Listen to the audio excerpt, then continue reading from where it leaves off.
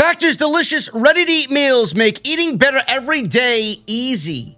Wherever tomorrow takes you, be ready with pre-prepared, chef-crafted, and dietitian-approved meals delivered right to your door. You'll have over 35 different options a week to choose from, including keto, calorie smart, vegan, and veggie, and more. And there's even more to enjoy with over 55 nutrition-packed add-ons that help make your weekly meal planning even more delicious. What are you guys waiting for? Get started today and have a feel-good week of meals ready to go. The options are endless with Factor. 2-minute meals. Fill up fast with Factor's restaurant-quality meals that are ready to heat and eat whenever you are. How about some snacks, some smoothies, and more? Discover a wide variety of easy options for the entire day, like breakfast, midday bites, and more.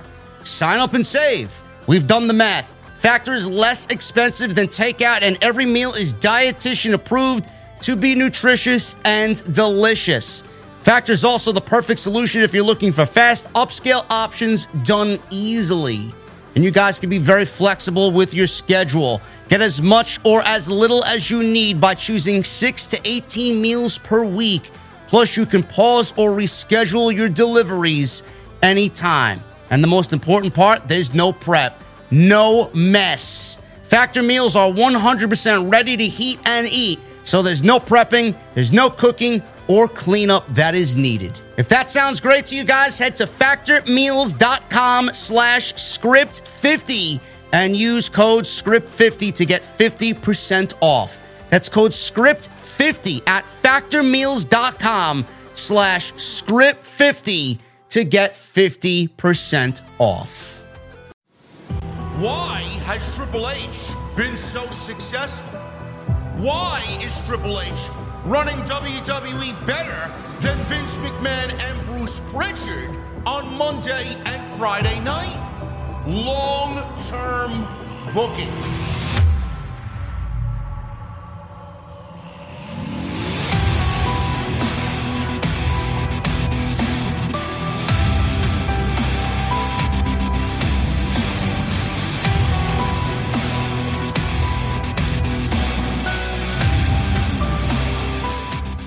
What is going on, guys? Thank you so very much for joining me right here on Off the Script. This is episode 446 for your October 2nd, 2022. I am your host, JD from New York, as always, coming to you live from the OTS venue.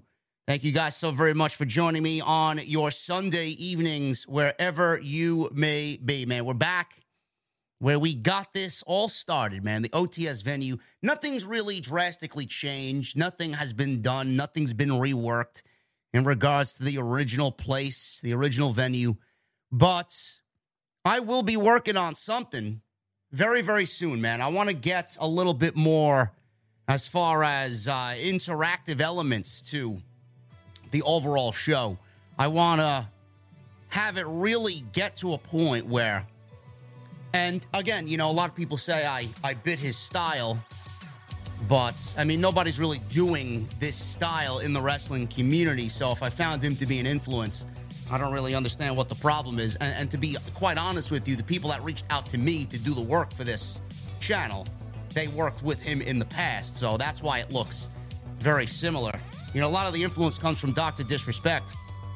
And I want to really take the live stream element of what I do to the next level, and I want to really make it a live stream, just someplace where people want to come, you know? So that's what I'm working on. We got the beer garden and we got the venue, and these are going to be the two mainstays. I want to add all other elements to the beer garden. I want to add other elements to the OTS venue. I want to add maybe, you know, places that you'd love to see me in during the show. Whether it's down in the basement where the beer is brewed, or in an actual VIP room, you know, where we could sit down and go over super chats at the end of the show, or, you know, somewhere outside, you know, just to kind of break up the monotony of the actual review. Sit here, you go through the entire show, you go through the super chats, and then, you know, we say our goodbyes. But I want to really take it to the next level. But I appreciate everybody that loves what we're doing here, man. There really is nobody that looks and sounds as good as we do in the community, and I take great pride in that. And believe me, man, we're going to be building upon that. And I thank you guys for all the support, really. We got a lot to get into tonight, man. We got a lot to get into. We're going to talk about Bray Wyatt. We're going to talk about I cut myself. So if you guys see me reach over for my napkin here, I cut myself. We're going to talk about Bray Wyatt. We're going to talk about Seth Rollins, this second, which I have not watched yet. I will save it for the end of the night, man. I want to watch it and relax on the couch after the stream is over. Half an hour with Ariel Helwani. We're going to go over Seth Rollins and what he said about, you know, certain things in the WWE and why they are as they are in relations to him. So we're going to talk about that. We're going to talk about AEW's putrid ticket sales as of late and what Tony Khan really needs to do to get AEW back to where they were before Triple H took over. It's a very different thing now. You know, the landscape has obviously changed, and things are not going to be the same for AEW, and it's really going to show, you know, who Tony Khan is as a leader. It's going to show who he is as a leader. It's going to show what AEW is made of, and we are going to go over all that tonight on the podcast, man. But listen, I appreciate you guys joining me. People are still coming on in here. I know it's a big night. I appreciate you spending your night with me. I know the Braves are playing the Mets. I know there's Sunday Night Football on, so... And yes, I should be watching the Braves and Mets game because this is probably the most important game of the entire year. And it would really be great if the Braves win it, but right now they're behind 3-1. But I thank you guys for joining me on tonight's show, man. Follow me on social media at JDfromNY206. That's Twitter, Instagram, TikTok, and Cameo. Links for all my social media are down below in the description of this very video, so make sure you guys go check that out. Make sure you guys hit that thumbs up, man. I see 421 likes. We got nearing 1,500 already in the live stream chat. I need 1,000 minimum. I need 1,000 minimum on the live stream, so make sure you guys go and hit that thumbs up. Also, I'm going to need you guys hit that subscribe button, turn on the bell for notifications, and Super Chats are open. Not only are Super Chats open, man, we are accepting applications from all over, man. I want to see those memberships bigger than ever. We got these new emotes, which you guys can see right here. Look at that, man. You guys got all access to that tonight, and it's great. You got the Raquel one, but it could be used for anything. If you find something funny in the chat or something funny that I say, man, you got the You got the Get 'em Out, which is not going to be used tonight, but you guys can use it whenever you want. But, you know, there's not going to be any trolls tonight because it's members only. We got the LTB, the long-term booking one. We got the Rock On one for when you guys hear a great song that you like, whether it's on lap or pilot. We got the Taco Tuesday. We're definitely gimmick infringing there on Jesse. Ace, because I'm the New York Ace. Some people were very confused about why there's an Ace one. JD McDonough, the fake JD, by the way, on NXT, calls himself the Irish Ace. Motherfucker, I'm the New York Ace, and I'm the real JD. And we got the benched emoji for geeks in the chat when they want to cause shit. You got the bench emoji, so all my mods are going to have fun with the bench emoji. And then 2 new badges, man. 36 month, you got the JD title belt there. And then the 48 months, man, you got that beautiful Mustang badge for 48 months as a channel member, man. That is going to be awesome. So make sure you guys hit that join button. All of those can now, right away, be yours on top of all the old emotes. So I appreciate you guys for supporting the channel via channel memberships, man. It helps me out tremendously. I got breaking news. And I hope this is a huge AEW Dynamite review on Wednesday. Jesse has informed me that he will be back on Wednesday night.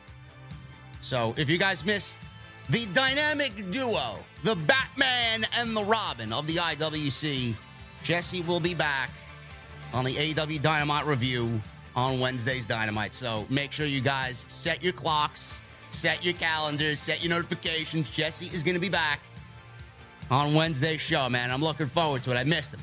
Not that I can't handle it myself. I mean, give me a break. But we missed him. You guys missed him. He's doing good. And he's got one last procedure to do on Tuesday. So he will be back on Tuesday. And Wednesday, I think he's going to be doing a dark stream as well, just to test the waters, but he will definitely be with me on Wednesday. So make sure you guys set your notifications for that. And we can definitely use the Taco Tuesday for Jesse when he gets back into the OTS venue. And tonight's show, sponsored by Audible. We're going light tonight, audibletrial.com. Make sure you guys use that link, man, audibletrial.com/scripts. 30 days free of their service and one free audiobook of your choice. Make sure you guys go and get that free audiobook on me, courtesy of the podcast. That's audibletrial.com/script. And I appreciate you guys taking care of me when it comes to the sponsors as well of Off the Script. All right, man, let's get into the news. It's been a long week. It's been a tough week.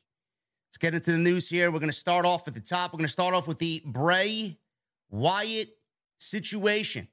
And things are now getting a little interesting. They were interesting at the start of this, but it's definitely a lot more interesting in regards to Bray Wyatt.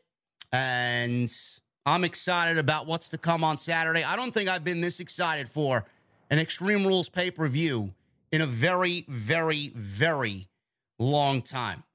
The viral campaign for Bray Wyatt has been a thing on WWE television, and the news this week says that the planned reveal should be, by all accounts, if everything goes right, should be at Extreme Rules on Saturday night. When, I don't know. Where, I don't know. But I would assume it would be the last thing on the show, whether that is Karrion Kross versus Drew McIntyre, Seth Rollins versus Matt Riddle in the Fight Pit match. We don't know what the main event's going to be, but I would assume it would happen at the end of the show. And it's great. Extreme Rules is actually taking place with only 2 championship matches. There's no U.S. title match. There's no tag team title matches. There's no world championship matches. There's no intercontinental championship matches. It's basically just the 2 women's championships. And then we are getting stipulation matches out the ass on Saturday night, which should be a really, really fun show. So Extreme Rules is going to be the date, and Bray Wyatt, whether or not he's going to be there in person, we don't know. Fightful is reporting that the belief within WWE is that the White Rabbit is indeed for Bray Wyatt. Also, the reveal is supposed to happen at next Saturday's Extreme Rules pay-per-view. Fightful also learned that WWE Creative has been largely hands-off with the segments. Now, they've been hands-off. WWE Creative, I don't know what that means or what that entails. So who's in charge of all of this? Is this strictly coming from Wyndham and his camp? WWE clearly knows what's going on, but how much of this is Bray if WWE is largely hands-off with all the segments? And most everyone we talk to backstage, says Fightful, aren't sure of the small details that were involved throughout this viral campaign. WWE higher-ups clearly are aware of the plans and how things will work moving forward. Those in the know claim that the Extreme Rules pay-per-view was supposed to be the reveal of the White Rabbit.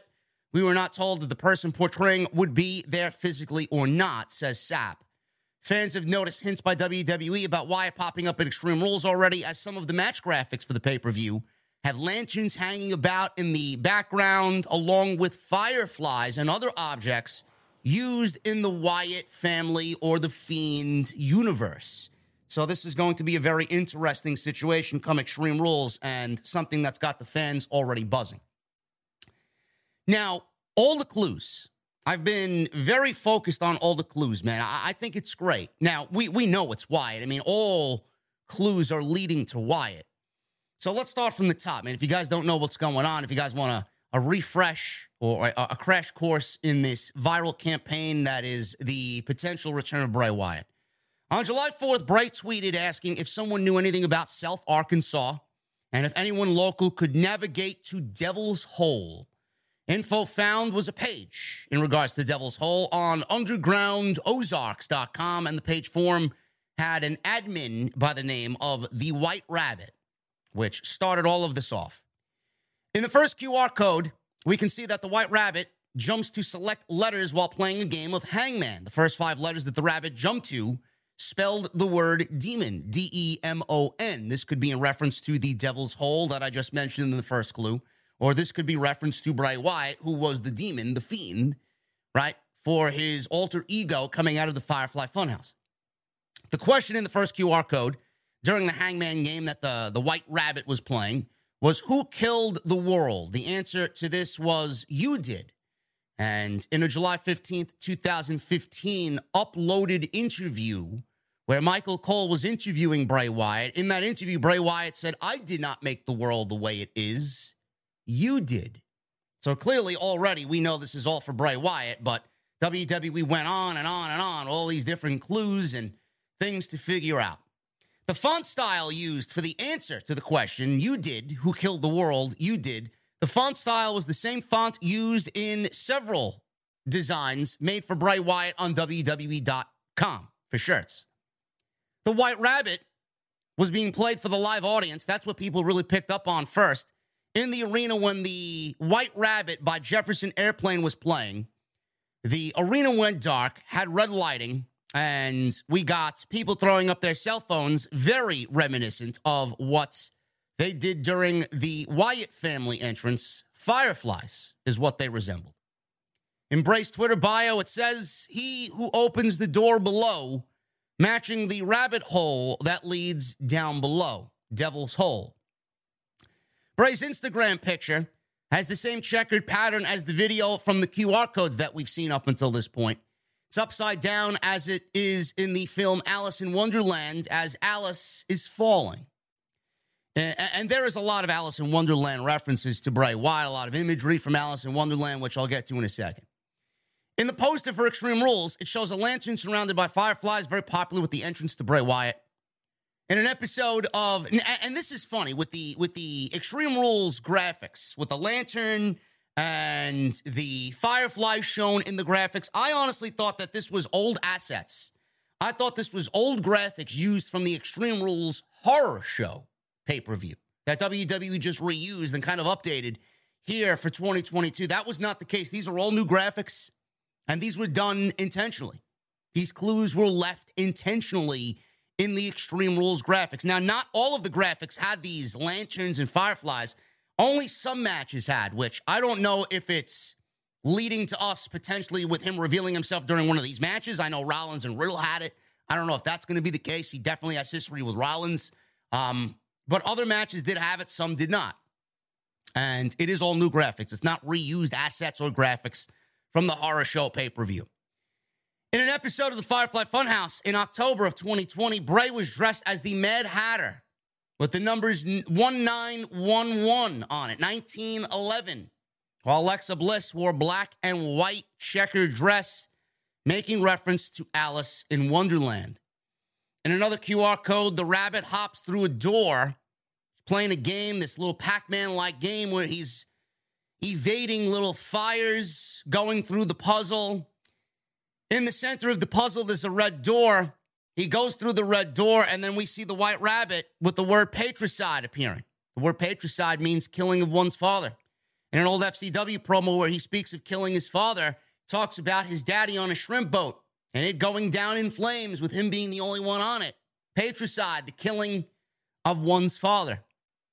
In the QR code from Monday Night Raw on the 26th of September, starts the same way Bray's WrestleMania match started with John Cena, the Firefly Funhouse. Same QR code from the 26th of September on Raw also showed a number of 40701. This is the zip code for Corbin, Kentucky. Now, I initially said that Corbin has nothing to do with the Bray Wyatt reveal. Baron Corbin, that is. But Baron Corbin hasn't been on television. And Baron Corbin's been gone. The last time we saw Baron Corbin was when he was picked up in a limousine by JBL, John Bradshaw Layfield. Now, I don't know what they're doing with that, but we did see wolf imagery in the last clue with Bray Wyatt on SmackDown. Now, this could mean anything. It could mean him being the big bad wolf. I think he has a tattoo of the big bad wolf on his chest, if I'm not mistaken. There is wolf imagery with Bray Wyatt as far as tattoo art is concerned, if I'm not mistaken.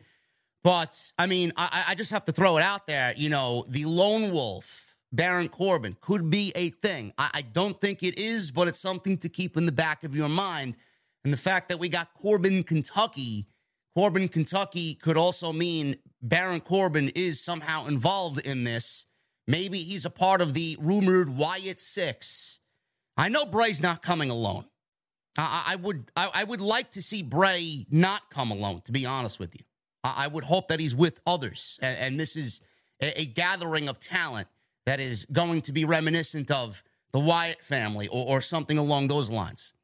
When you Google this zip code of 40701, it shows hotels there, and one of the hotels is the Baymont by Wyndham, like his real name, Wyndham. Now, the Wyndham Hotels is spelled W-Y-N-D-H-A-M. That's not the way Wyndham Rotunda spells his name. Wyndham spells his name W-I-N-D-H-A-M. Also, Corbin, Kentucky has a record shop named White Rabbit Records, which I'll get to in a second. This is also the location back in January 2020 where The Fiend beat The Miz to defend the Universal Championship. On YouTube, there is a YouTube account called White Rabbit Records located in Corbin, Kentucky. And that YouTube account is 15 years old. So when you go to this account, it has the music video of Jefferson Airplane, White Rabbit, which was uploaded 15 years ago.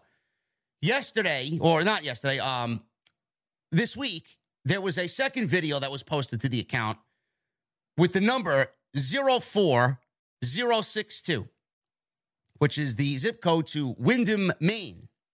And Wyndham, Maine is spelled W-I-N-D-H-A-M. Wyndham, Maine.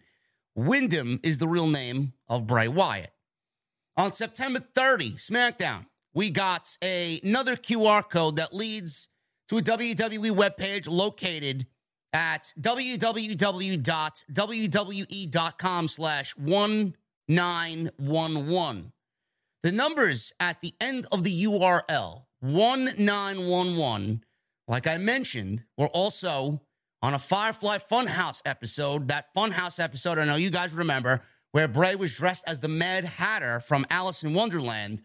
The numbers on his hat were 1911. On the bottom right of the QR video, you could see a tiny white rabbit. This is from Friday. In the file name for the White Rabbit, there is a hidden phone number which you can actually call. 855-489-5099.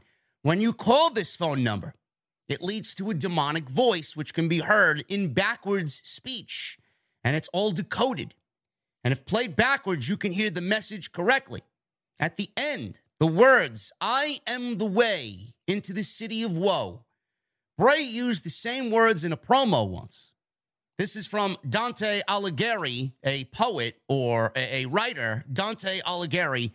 This is the same quote at the end of Dante says, "Abandon all hope who enter here." The same quote which can be found on the door to the Firefly Funhouse. "Abandon all hope, ye who enter here." And during a segment on SmackDown, while the announcers were talking, a guy, you saw him, they didn't make mention of him whatsoever. A guy is standing behind both Corey Graves and Michael Cole, and the sign reads, "Revel in what you are." Bray quoted this in a tweet back on October 27th, 2019. So all of this is leading to Bray Wyatt. I mean, if it doesn't lead to Bray Wyatt, it's going to be one hell of a complete fucking disappointment. It's going to be one huge disappointment. Now, the only thing that we need is him to come back. That's it. It's not a matter of if, definitely a matter of when. Is he coming alone? There are theories out there claiming that he's coming with Karrion Kross. One of the QR codes that we saw on SmackDown actually happened during a Karrion Kross vignette promo on SmackDown where he was talking about his strap match with Drew McIntyre. Quite the choice there when everybody's already claiming that Karrion Kross could be the White Rabbit. Well, that Kross has something to do with Bray Wyatt.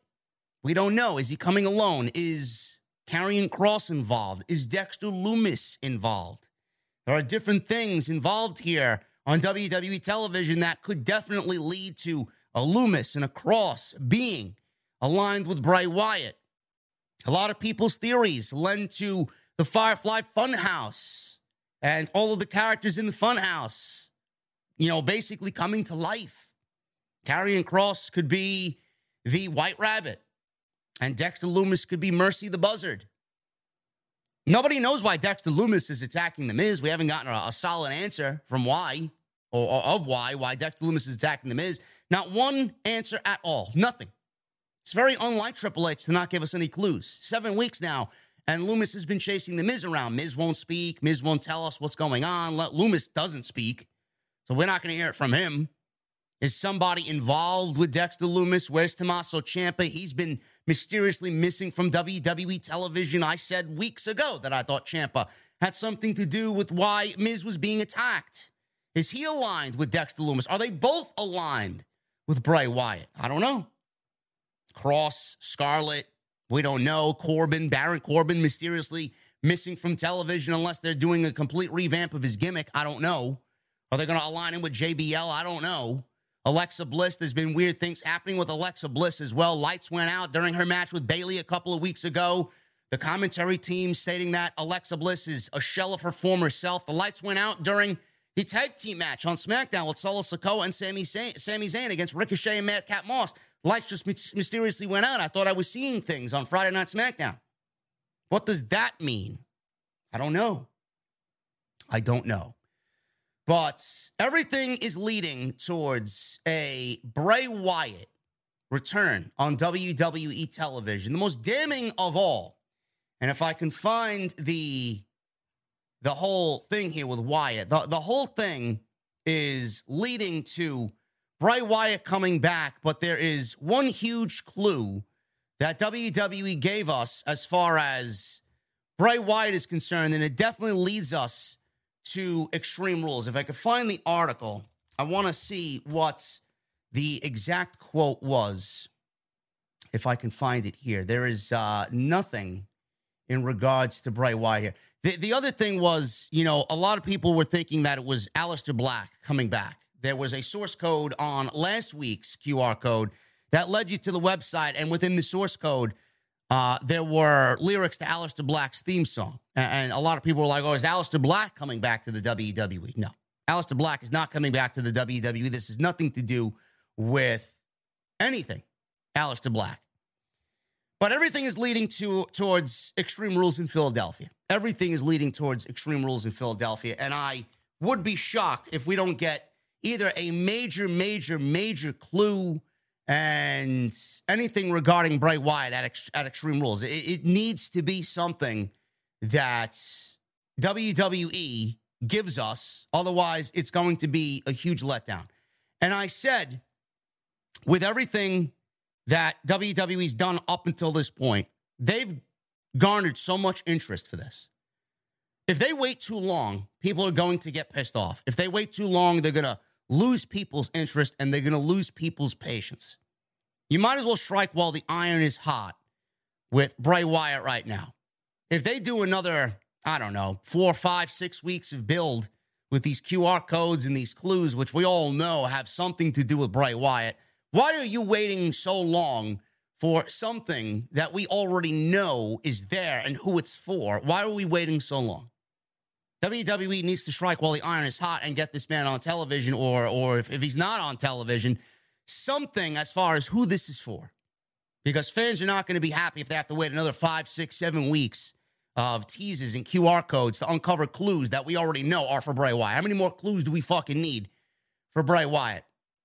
There was the Big Bad Wolf also. The 1933 Disney film Silly Symphony, cartoon based on the fable of the Three Little Pigs.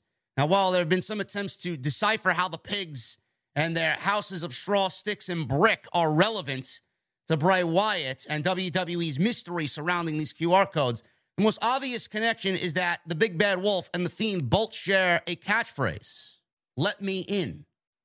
So I don't know if you guys picked up on that, but that is where the correlation comes in as far as the Bray Wyatt situation with the Big Bad Wolf that we saw in the QR codes. Could be for Corbin. We don't know yet. We don't know if Corbin's going to be aligned in this whatsoever, but the Big Bad Wolf and the Fiend both have the catchphrase of "Let me in." Big Bad Wolf is the only character who gets a makeover in this video that we saw on Friday. And it flashes to this nightmare of Little Red Riding Hood's nemesis in... There's no I in team, but there is one in Indeed. And that's the hiring platform that you need to build yours. When you're hiring, you need Indeed. Instead of spending hours on multiple job sites searching for candidates with the right skills, Indeed's a powerful hiring platform that can help you do it all. One of the things I love about Indeed is that it makes hiring all in one place so easy because Indeed does the hard work for you. They show you the candidates whose resumes on Indeed fit your description immediately after you post so you can hire faster. Join more than 3 million businesses worldwide that use Indeed to hire great talent fast. Start hiring now with a $75 sponsored job credit to upgrade your job post at Indeed.com/Blue Wire Sports. Offer good for a limited time. Claim your $75 credit now at Indeed.com/Blue Wire Sports. That's Indeed.com/Blue Wire Sports, and support the show by saying that you heard it on this podcast. Indeed.com/Blue Wire Sports. Terms and conditions apply. Need to hire? You need Indeed. Grandma's disguise. So we see the big bad wolf in Grandma's disguise. During the final visual of the video that we saw on Friday, Morse code. Now, I don't know nothing about Morse code. Some people out there were deciphering this Morse code in the video. This Morse code actually spelled out as Azazel Reborn. Azazel Reborn, or however you pronounce this name, Azazel. Now, this is a demon who pops up in a lot of fiction. The Old Testament roots from the Bible are interesting. Azazel, in Jewish legend, is a demon or evil spirit to whom, in the ancient rites of Yom Kippur, the Day of Atonement, a scapegoat was sent bearing the sins of the Jewish people. Yom Kippur is actually happening next week, October 4th and October 5th, just in time for Bray's rumored return at Extreme Rules. Sure, that is just more of a coincidence for Bray Wyatt and the Firefly Funhouse. So with all of this, we got so many other clues that I don't really feel like we need to go over here. Revel in what you are. This was something that he said that I mentioned before on Friday. Revel in what you are. This was a tweet that he sent to Rob Schamberger, who's a canvas artist for WWE. So he tweeted that to Rob Schamberger, and it all lines up with Bray Wyatt. But like I said, we need to get conclusion to this week. If it's not this week, I don't know what else WWE has to tell us. So I'm loving everything that went on here. I thought this was a brilliant campaign. And just like everything else, a lot of people are saying Bray Wyatt, Bray Wyatt, Bray Wyatt. The thing is, yes, it's Bray Wyatt. It's great to see Bray Wyatt back, but what do we do next? This is what I'm concerned with. And I'm sure they have it under control, and I'm sure that plans are in place. But what does he do after he is revealed? Who does he go after? Who is he coming for? What is the plan? What is his mission? What is he going to do? That's what I'm concerned with. Now, knowing him, he's probably got something mapped out to where he wants to go. People who he wants to feud with, people that he's going to feud with are going to be very important to the overall storyline arc of Bray Wyatt. Bray Wyatt, I never saw go to AEW. I never seen him going to AEW whatsoever. But Bray Wyatt, coming back to the WWE, was always a real possibility. I never once thought that this man was going to go anywhere and start something brand new, start a new character, start a new storyline arch. He's going to come back because he wants to tie up what had happened last time that was ruined.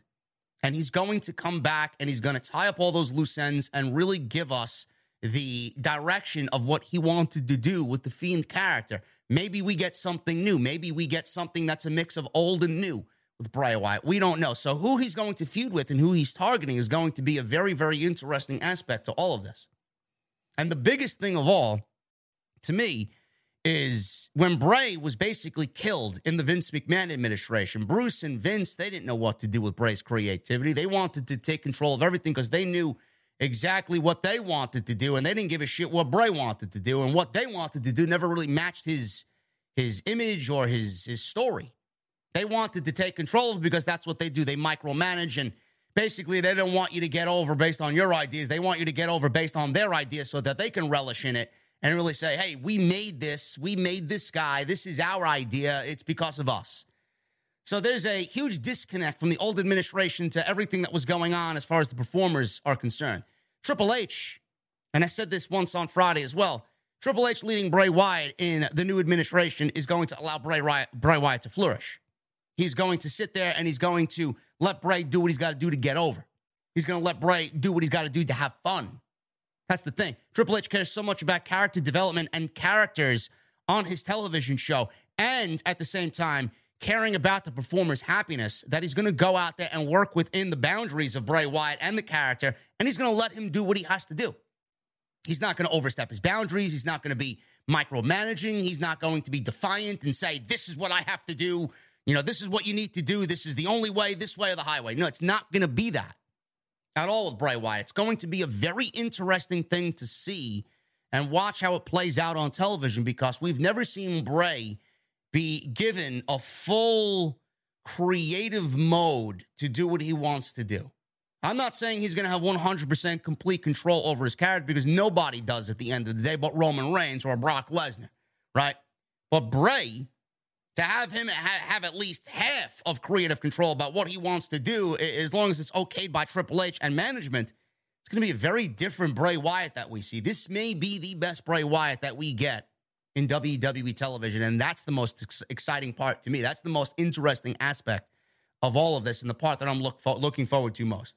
So we will see what happens with the Bray Wyatt situation, and it's going to be something that we're going to keep a very close eye on, because we have Monday Night Raw coming up. We got another set of clues, I'm sure, on Monday. We got Friday, which is going to be another set of clues, and then Fridays may be the biggest day of all for the clue on Friday, because it's the go-home show. It's the season premiere of SmackDown, keep in mind. So we may get the most blatant of all the clues so far on Friday. Then we get to Philadelphia in Extreme Rules, and that's where we may see the entire thing unveiled.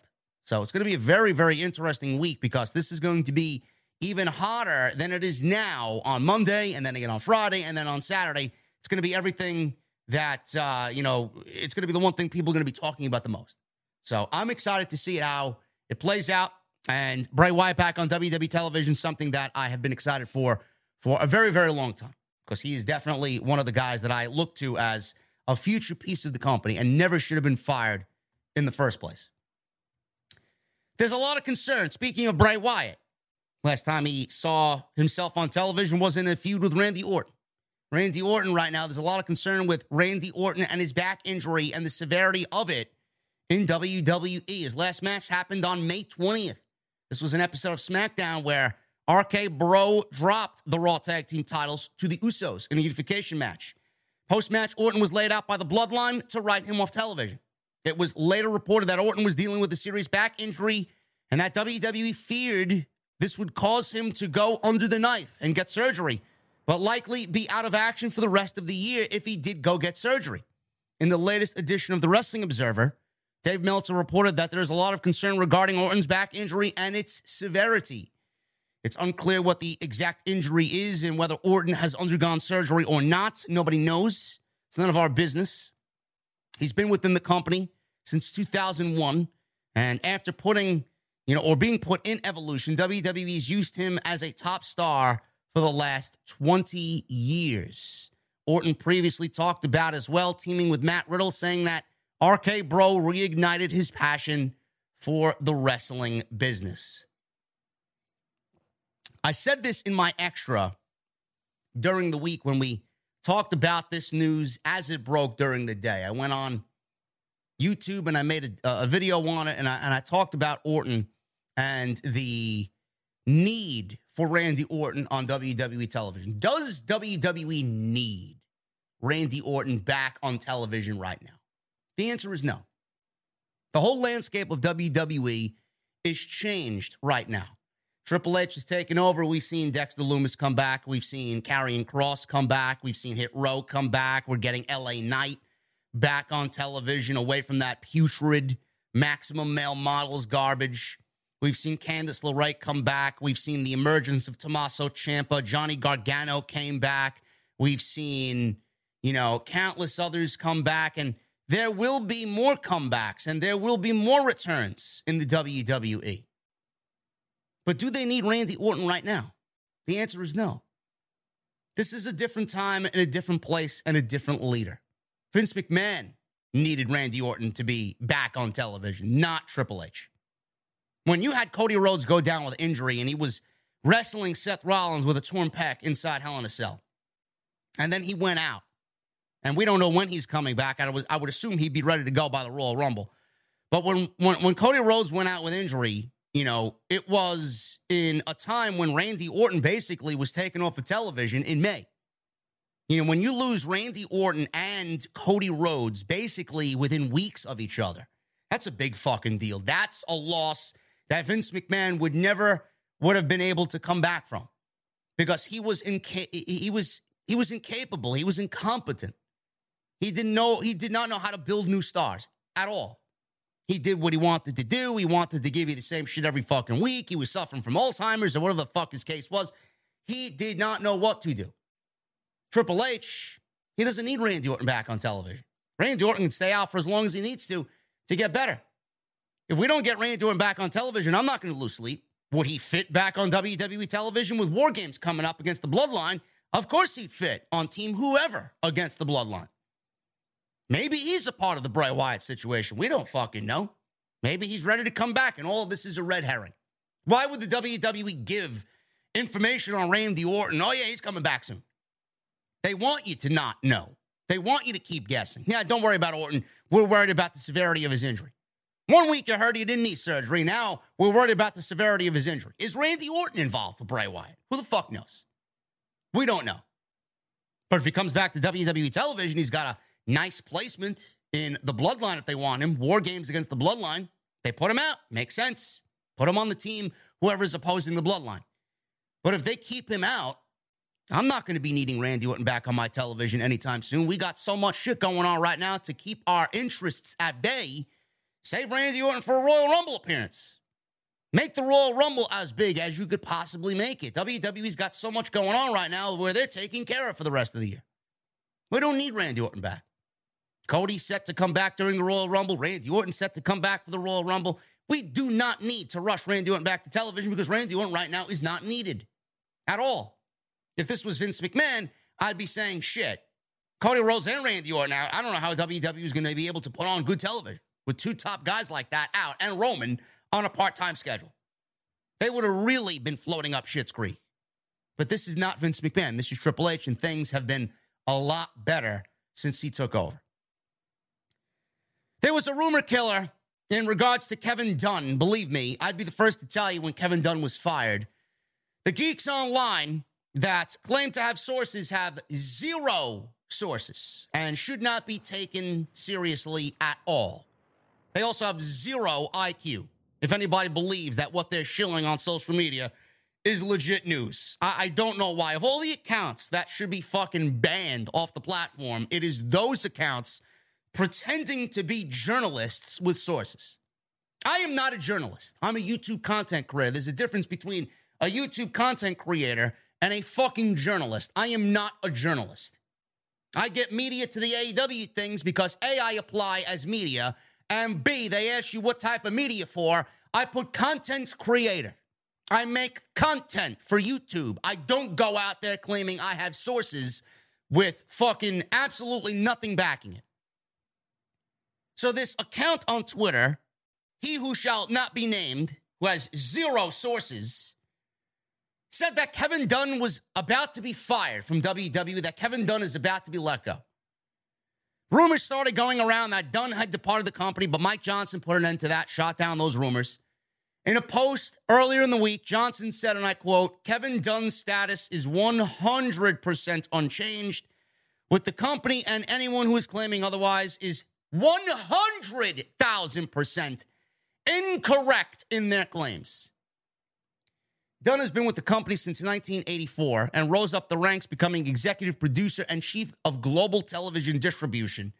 He's been a producer for WWE since 1988. Some fans would have hoped to see Kevin Dunn replaced. After Vince McMahon's resignation as chairman and CEO, Stephanie McMahon was filled in. Everybody thought, yep, he's gone. Everybody hates his camera shaking and his camera cuts and this and that. They've been blaming Kevin Dunn for that over the last 10 to 15 years. Believe me, I hate it. I don't like it either. However, there are people in the company who are fine with this production style and believe that Kevin Dunn, when he leaves the company, nothing will really change as far as WWE production is concerned. And probably not. He's going to leave a lasting image forever in the WWE. That was his gig since 1988. It ain't going anywhere.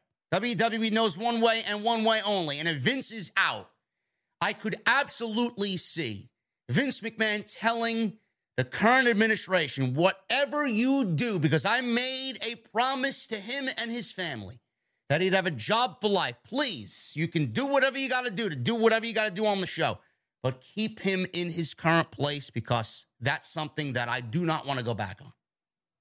Kevin Dunn may be there. You know, we talk about Vince McMahon dying in the chair.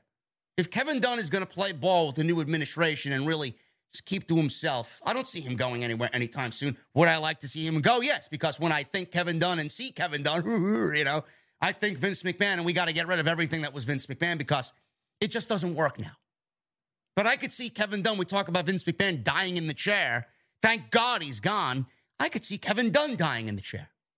I could see Kevin Dunn dying in that producer's chair, and that's the only way we'd see Kevin Dunn out of WWE.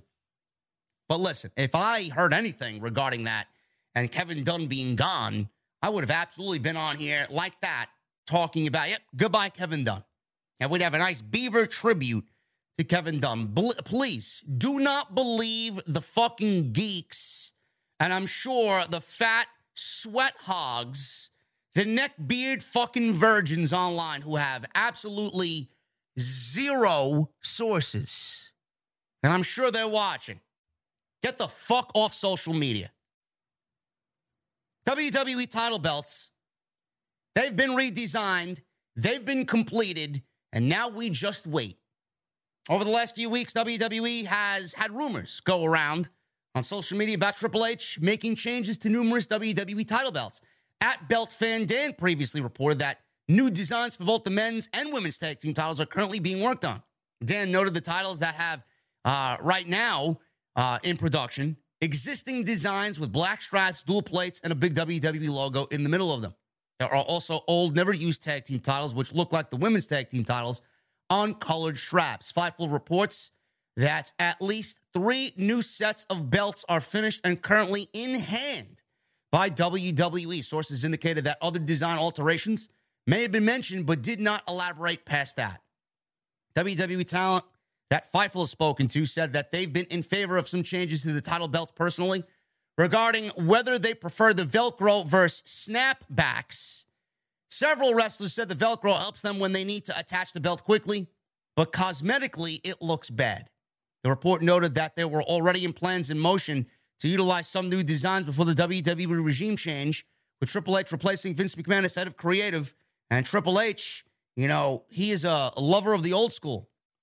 And I know he wants to do things that are very reminiscent of the old school, mix old with the new. Most of the title changes, you know, would be welcomed by fans, because I think the majority of the fans don't really care about the WWE titles and the designs that they have. They're very boring. Everything looks the same. And I mentioned this several times when talking about this. If WWE is going to continue with the brand split, and I believe that they are not getting rid of it anytime soon. So if they're going to continue, we will see a WWE champion on Raw and a Universal champion on SmackDown. We will have 2 world champions. How do you feel if you're a world champion? I'm holding a WWE championship title, which is the standard bearer in the business, in the industry, the WWE championship, and the lineage that title has. You're holding that championship, and you look at the SmackDown champion, and he's basically the Universal champion, the same title design that I'm holding. What makes both champions stand out outside that they're on different brands? You got a fucking title that looks exactly like mine, but yours is blue and mine is black. Because black is the color, the universal color of the WWE title, and the Universal Championship, depending on what fucking show it's on, it could be blue, it could be red. It's stupid. It's absolutely stupid. So if they want to keep the Universal Championship, fine. Keep the Universal Championship the way it is. If you want a WWE Championship, it should honestly look more like a WWE Championship. It should be a take on the old school winged eagle belt, where it still has that big WWE logo in the center, still, you know, with that big noticeable WWE logo. You know how they love that branded logo up front and center so you know which championship belt you're wearing. That should be incorporated into a new design to give a new world championship, a new WWE championship, a feeling that it looks like a fucking WWE World Heavyweight Championship and not like the fucking Universal title. Same thing with the Intercontinental title. I don't know why they ever went away from the old classic Intercontinental title, unless there's some copyright reasons or trademark reasons where they can't use those old designs because they don't have that person, whoever made those championship belts, they don't have that guy working for them anymore, and they can't use that licensed merchandise, right? I don't know. But the Intercontinental title could definitely use a makeover. Make it more fall in line with what we used to see back in the 80s and the 90s. Tag team championships. I would love to see something that's multicolored, whether it's on the plating, on a black strap, signifying Raw and SmackDown, unified. Make it come off as if they are unified championships. Same thing with the women's tag team titles. The women's championships in WWE, I felt, could be unified as well. We don't need two women's championships. Everything looks the same. Everything looks the same. The United States Championship, probably, in my honest opinion, the best-looking WWE main roster championship. It just got a redesign not too long ago, but who knows? Maybe WWE goes and changes that back to something more old school as well. But there are three designs. What those designs are, I don't know. Tag team title, maybe the world title. I feel like the world title definitely should be the one thing that they change, but new title designs are coming. I want to look at somebody wear something that looks prestigious. I want to see something that looks prestigious so that when you watch it on television, you get a sense of, oh shit, this is a big-time champion. This is a big-time title fight. If all the championships look the same, I mean, it doesn't really give off a vibe or an aura of, hey, man, this is important, if all of them look the same. I remember watching this shit back when I was watching the Bret Harts and the Mr. Perfects and the Shawn Michaels and the Razor Ramones holding Intercontinental title. That shit glistening in the fucking arena spotlight. You wanted to basically reach through your television and fucking touch that thing. I want that. I want to be that. I want to hold it, right? I don't get that sense at all with any of these championships in WWE. That's something that's missing from the current product, and I hope that Triple H goes back to having the younger generation of this generation feel that same exact way that we felt back when we were watching it as children. That's what's missing. WWE is considering changing the day one WWE pay-per-view event. In the latest edition of the Wrestling Observer newsletter, Dave Meltzer reported that a decision will be made this week on whether or not they will change the date of the event. There is talk that the date may be changed. If the date is changed, then WWE will make an announcement next week. Either way, the venue will stay the same. Brock Lesnar is advertised for day one, the next date that WWE has him listed for. When is Lesnar coming back? Day one. It may be Saudi. We don't know. We don't know what WWE's got planned for Saudi. We don't know what they got planned for Crown Jewel or what the Prince wants. We may see Lesnar before day one, and we may see him in Crown Jewel in Saudi Arabia. There have been rumors that WWE is booked for Crown Jewel. Lesnar, as I just mentioned, booked for Crown Jewel in November. He's also advertised for the Royal Rumble in late January and obviously going into WrestleMania season. So we will be seeing Lesnar sooner rather than later. But the inaugural Day 1 show was held on January 1 this year in 2022. And the first show was billed as a premium live event instead of a pay-per-view event. This is the WWE way of saying, this is our show, this is premium live events, and Day 1 this year was the first event to really coin that name. It was headlined by Lesnar winning the WWE title in a fatal five-way with Seth Rollins, Kevin Owens, Bobby Lashley, and Big E, after his match with Roman Reigns was canceled due to Reigns missing the show because he tested positive for COVID-19 back in January. If they change the date, it's ridiculous. WWE is doing Day 1 this year, or in 2023, I should say, on January 1, 2023, which is a Sunday, right? But if they change the day of the event, it's not really Day 1. What is it going to be? It can't be Day 1 if it's not happening on January 1. The whole concept of the fucking show is changing then. So you might as well just change the name of the show as well. It can't be Day 1 if it doesn't take place on January 1. That's the whole fucking thing about the show. So it's going to be very interesting to see what WWE is going to do as far as changing the date. Are they going to change the date and then keep the same name, which would sound ridiculous? Or are they going to change the date and change the name of the show? I don't know. WWE's got bigger problems to worry about, and they're worried about fucking Day 1. Switch gears to Monday Night Raw. Finn Balor. Finn Balor right now is a Triple H guy. We all knew that. Triple H loves Finn Balor, and there are significant plans in place for Finn Balor on Monday Night Raw. This was reported by WrestleVotes. They reported this week that WWE has significant plans in place for Finn Balor, although details were not provided. WrestleVotes says, and I quote, "I'm told that significant plans are lined up for Finn Balor in the future. I don't know exactly what those plans are, but he's a strong favorite of the new leadership group. Expect Finn to play a big role in the foreseeable future of WWE." While in NXT, for both of his runs, Balor was booked as a top guy by Triple H, who now oversees the main roster creative. Balor is slated to wrestle Edge in an I Quit match next Saturday at Extreme Rules from Philadelphia. I don't know how that's going to go. If they got big plans for him, it would really not look good for Balor to lose that match if they want to continue the Judgment Day versus Edge and whomever feud on Monday Night Raw. I Quit match. Can you see either Edge or Balor saying I quit? I don't know about that, man. I don't really know about that. I mentioned a couple of weeks ago that we may be looking at a Survivor Series match with several different people right now against Judgment Day. One of the iterations to that match that I had booked, fantasy booked, is Rhea Ripley on one side, obviously with Judgment Day, and then Beth Phoenix on the other for the babyfaces.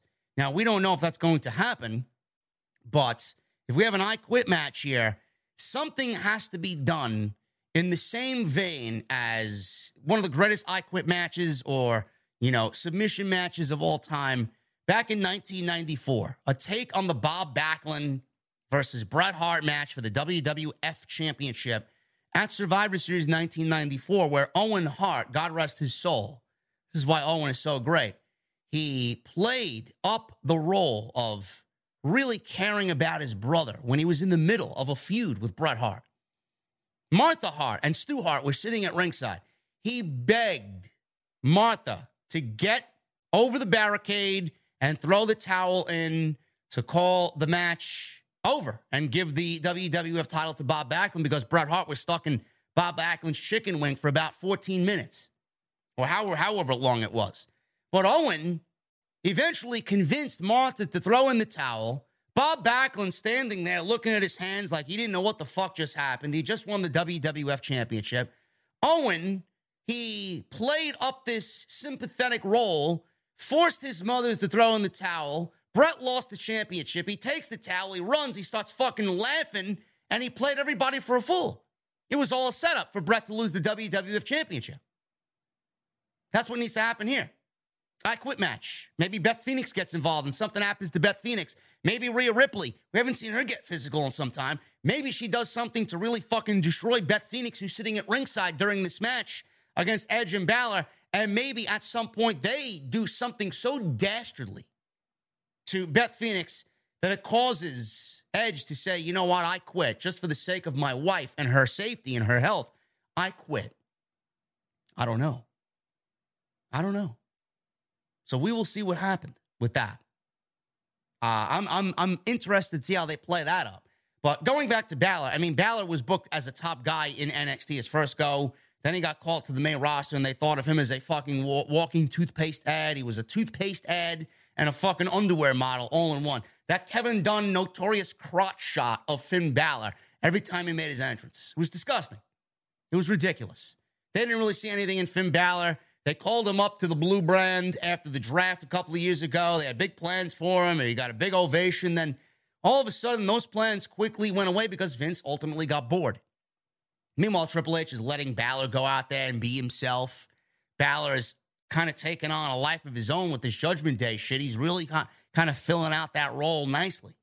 Damian Priest is filling his role out nicely in Judgment Day. Rhea Ripley's fucking killing it in her role. He's allowing them to be. And they're not hampered down by fucking bullshit writing that clearly was Vince McMahon and Bruce Pritchard's, that they had to go out there and regurgitate, and it didn't sound genuine, and it didn't sound organic. Triple H is not doing that with Judgment Day. Judgment Day feels like a legit stable, whereas they felt like a legit joke under Vince McMahon. Balor is somebody that Triple H trusts. He's a veteran with veteran presence. You can put him in there against anybody, and you know you're going to get a great match. So Triple H obviously values Finn Balor. Whether or not that means championship gold somewhere down the line, that's a different story. But just like everybody else that we thought was unhappy and we see not being used to their full potential. Oh, yeah, I can't wait for this person's contract. I can't wait for so-and-so's contract to come up. That talk is not happening anymore. That talk is happening on the AEW side of things for AEW talent to jump back ship to WWE. We're not hearing anybody, I can't wait for this guy's contract to be up in WWE. Everybody that was, in that discussion was basically a Triple H guy that Vince McMahon basically fell out of love with and found boring or lost interest in. Now we're not mentioning any of that. Balor was a part of that discussion. That's not the case anymore. And I'm glad Balor is inevitably going to stay with the company. I think this is a great move. So we will see what happens. But apparently, significant plans in place for Finn Balor. Whether or not that means championships, like I said, or maybe adding another addition or two to Judgment Day and really giving them like a true group, stable type feel that dominates and takes over the show, and they're the number one attraction on the show. That remains to be seen. But we will see what happens. I got big hopes for what they got planned with Edge in Philadelphia. And then obviously he's feuding with AJ Styles, right? He's got this little thing going on with AJ Styles. Survivor Series should be very interesting for Judgment Day. This whole Dominic and Rhea Ripley thing, the dynamic between them two is really great. A lot of positive coming out of Judgment Day, man. And that is because Triple H believes in Finn and is allowing Finn, Damian, and Rhea, all ex-NXT talent, to go out there and just be. And that's the best way to do it. Speaking of NXT, Candice LeRae, Johnny Gargano, both back on WWE television, both on Monday Night Raw. Johnny Gargano and Candice LeRae are back. They are no longer free agents, and WWE sources say that they maintained a good relationship throughout their last year in NXT, as well as their time off. One WWE source said that Gargano remained on most in WWE's good side all the way through his contract expiring, not signing a new deal, and even through free agency. Fightful is reporting that they were told that he'd made it clear to WWE that he would like to return on his time frame, and they were happy to follow that. Several NXT sources said that Gargano handled his exit from the company with incredible professionalism, mentioning that he went out of his way to work with and get young talent like Austin Theory over and Indy Hartwell over, helping establish Dexter Lumis on NXT. It was well known within NXT that Gargano took his pride in what he did, especially since he knew he would be taking time off in December as far as a year ahead of his deal expiring. Fightful is told that Gargano and Candice LeRae were talking to the major companies.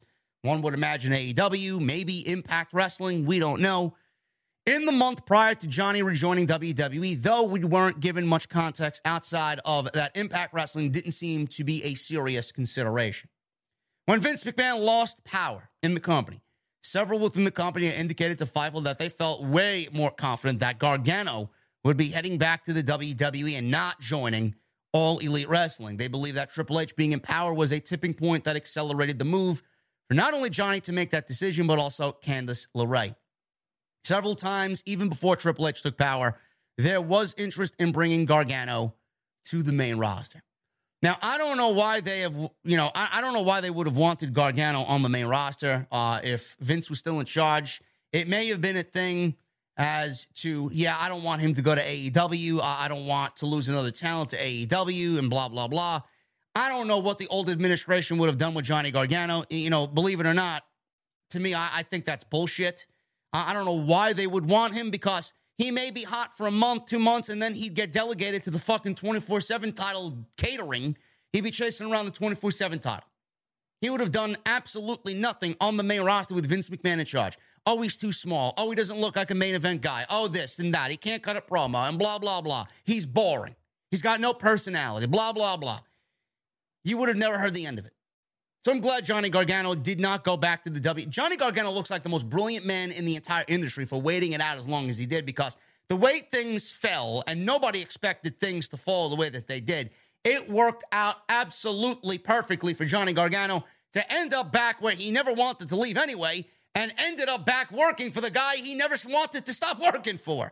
So it worked out great for Johnny Gargano, and it makes him look like a fucking genius. Same thing for Candice LeRae. But as far as incredible professionalism, the way he handled his exit from the company. He loved NXT. Everything that Johnny said about NXT and the love that he had for the black and gold, I mean, you even see it on his face now. You see it in his body language. You see it when you watch him on Twitch. You see it when he's just talking in just real life, what he feels like and what he loves and values and cherishes, and you get a good sense for the human being that he is. Johnny Gargano is very, very humble. From what I heard and firsthand stories that I heard, Johnny Gargano is one of the nicest guys. I had the pleasure of meeting Johnny, and I've complimented him and gave him the props that he deserved for igniting my passion in the WWE product for what he and Ciampa did in NXT. And it was around the time when he was feuding with Ricochet for the North American Championship in NXT. So I told him exactly how I felt. And that's how Johnny is. That's how Johnny is in person. And his wife is the same way. They love this shit. They love helping the younger talent out. She loves helping the women. You know, Johnny is NXT. There's nothing more he could have done in NXT. So he was so, prideful of helping the younger talent because he wanted to give back to those and make it feel like it was for him. He wanted to give back to all of those. Austin Theory, Indy Hartwell, Dexter Lumis. That's a tremendous human being. And I have nothing but high hopes for him on Monday Night Raw, especially with Triple H in charge. I think that's going to be something that we are really going to love. When Triple H gets really involved with Johnny Gargano, you're not going to see it right now, but when Johnny said, I want to win the United States title, I want to win the Intercontinental title, I want to be the world champion. When Triple H gets Johnny going on the main roster, it's going to bring you back to those good old-fashioned Daniel Bryan, yes, movement vibes. Watch. What they did in NXT with Johnny and Ciampa was the greatest storyline, possibly, not only in NXT, but one of the greatest storylines in the history of WWE. With the matches that they did, WWE has not since then duplicated what they did in story and in work ethic. I can't wait to see Johnny get to where I know he could be on the main roster. And for all the people, oh, he's too small, he's a vanilla midget, he's got no charisma. Give me a fucking break, man. You don't let talent like that walk and not have anything for them. You don't let someone like Johnny Gargano walk into enemy territory. You do whatever you can to keep him on that roster and keep him happy. And he's one of the best wrestlers on the planet, in the world. There's no reason why he should have went anywhere, and I'm glad that he didn't, and Triple H got him. And it's going to be great.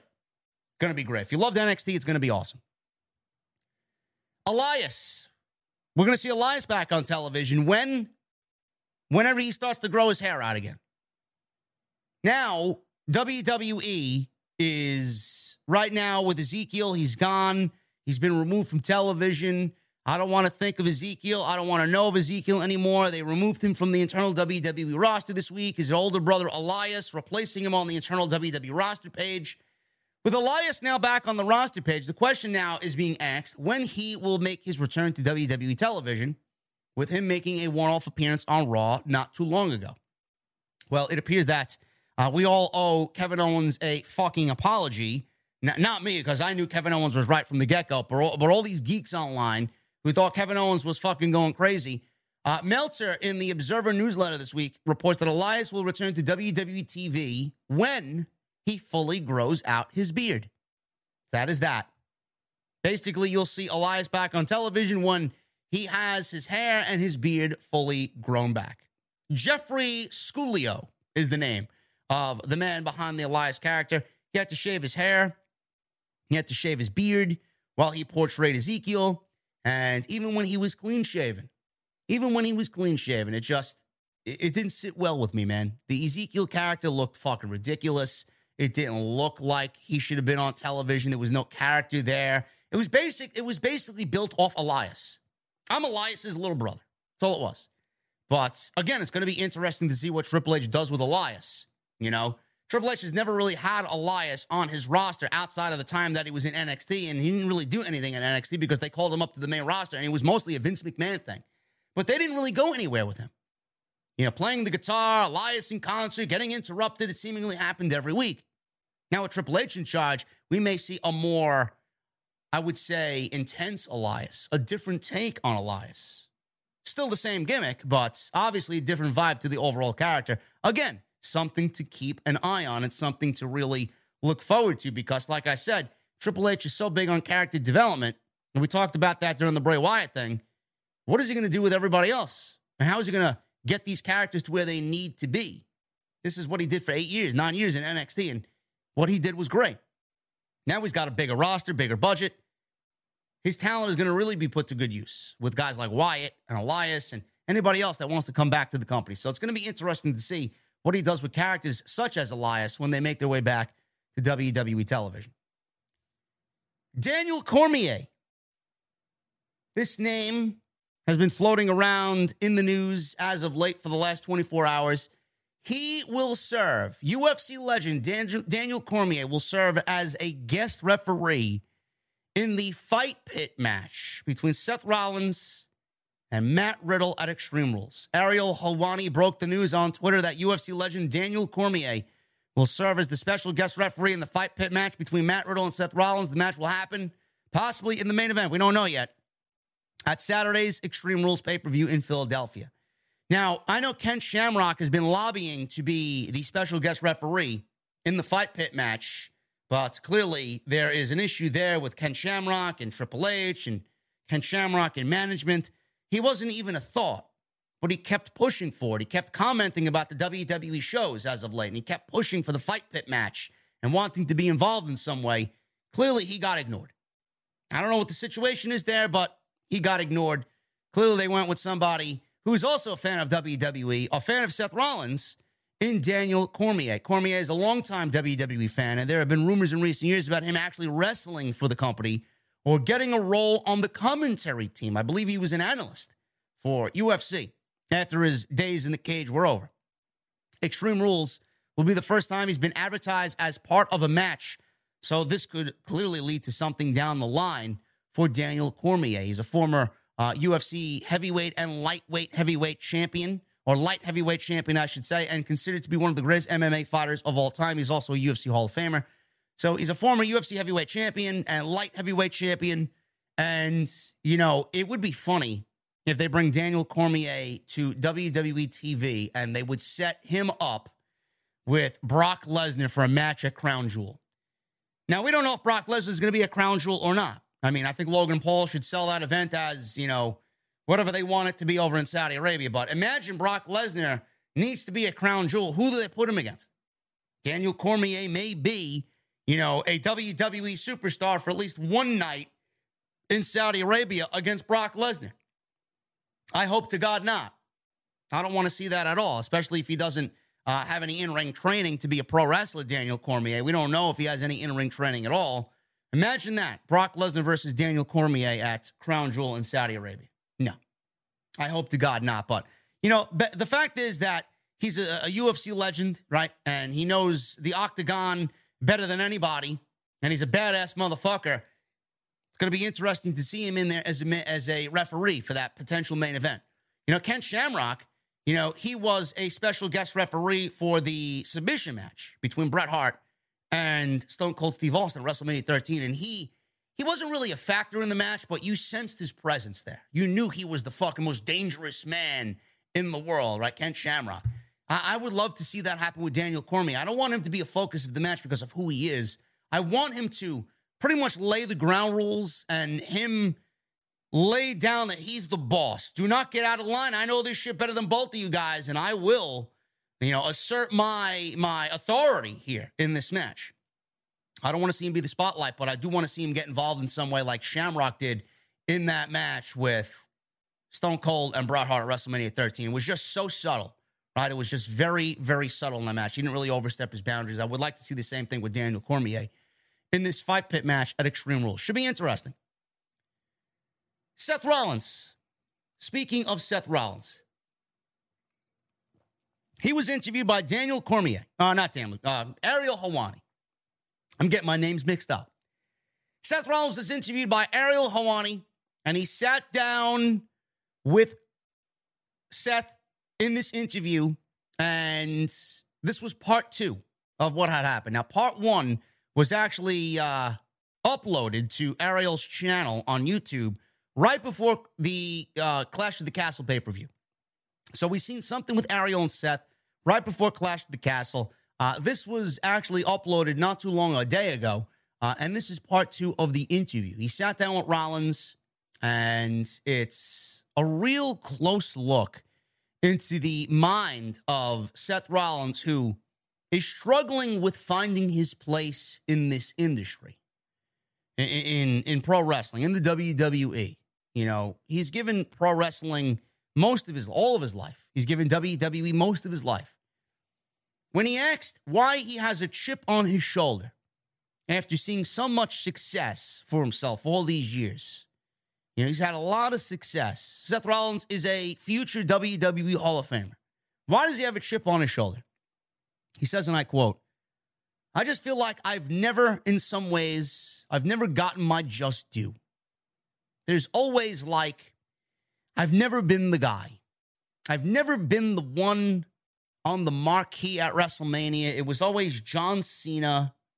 It was always Roman Reigns. In some regards, when I was in Ring of Honor, it was Nigel McGuinness. It was Bryan Danielson. And I was always the guy on the come up or underneath. I was kind of the second or the next big thing type, you know? That always just eats away at me.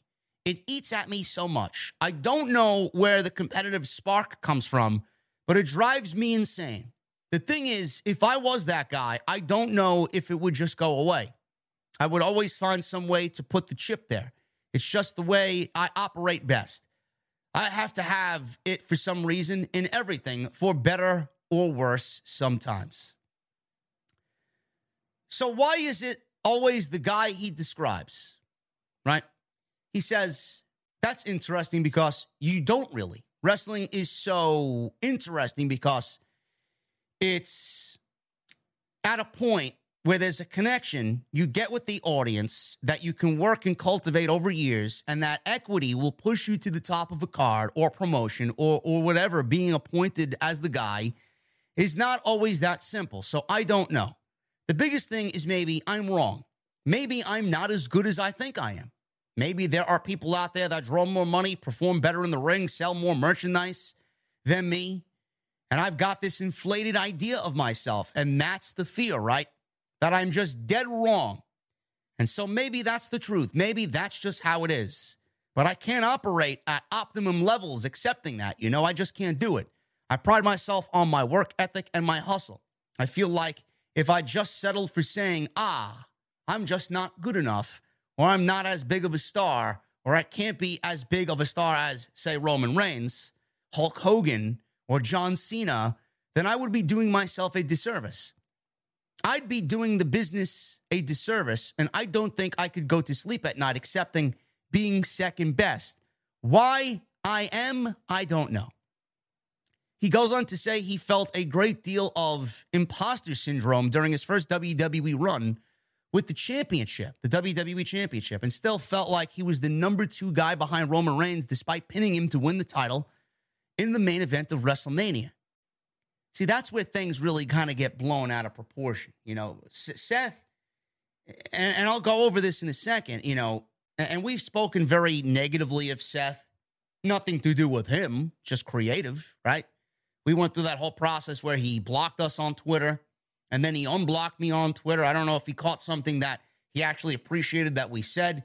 Now we speak highly of Seth Rollins, and it took all these years to really finally get him as a single to the point where we could legitimately say, this guy is the guy. He should be the guy to lead Monday Night Raw, and he's not that guy yet. And every single time something happens, Roman Reigns is bigger than he ever was, right? Brock Lesnar's still hanging about. You got Cody Rhodes coming on in. He's the fucking conquering hero that everybody can't wait to see crowned the WWE champion because he's got to win it for Dusty. There's always something stopping Seth, and it's basically nothing to do with him, right? So he goes on to say to Ariel, when Ariel asked him if he feels like he's getting close to getting to the top spot, you know, he says, I don't know, man. I wonder often if, because I live in the Roman era, that it's ever going to happen. Maybe it never happens. The only time I was even considered, I think, for the main event of WrestleMania was when Roman got leukemia and he was out from August until January, whatever, or February it was. And it was kind of second behind the little babyface column there. You know, I got slotted in. I feel like it's one of those things like the best I can hope for is to be the Edge to his Cena or the Savage to his Hogan. Sometimes I just feel like there's, you know, ways that it happens, and that's just the way the cookie crumbles. It doesn't mean that I don't think I'm better than he is, or that I can perform, or that I can draw at that level. I certainly think all those things, but it's not my sandbox. I don't make those decisions. The true competition of pro wrestling is making yourself valuable enough to be considered the top guy of whatever promotion you're signed to at any given time. The problem, of course, is that there are a million variables at play in determining as much, not least of which is making those in charge believe in you that way. So with him, you know, he is somebody that I've constantly said has kind of not been given his due, especially this year. Let's concentrate on this year with Rollins. Rollins has basically been as selfless as anyone that I could remember seeing on WWE television in recent memory. This man wrestled Roman Reigns, has given Roman Reigns the best matches. Some of the best matches that Roman Reigns has wrestled in WWE has been with Seth. But January happened, and it was out of the blue. It didn't really make sense for why that match happened on television. They basically needed an opponent for Roman Reigns because they had nobody else at that point, and Rollins was the only notable name that at that point he hadn't beat. So they did it at the Royal Rumble, and they gave you a fuck finish, and they gave you a Roman Reigns loss as close as they would give you a Roman Reigns loss to Seth Rollins, and he never conquered that mountain. Never. And the story is still open for Rollins to eventually take down Roman, but he's never going to get that point. He's never going to get that opportunity to take down Roman. Seth Rollins is never going to take down Roman Reigns, ever. And then we get to WrestleMania. He goes into WrestleMania. He doesn't have a title match. They make it into, or he doesn't have a match at WrestleMania. They make it into a storyline.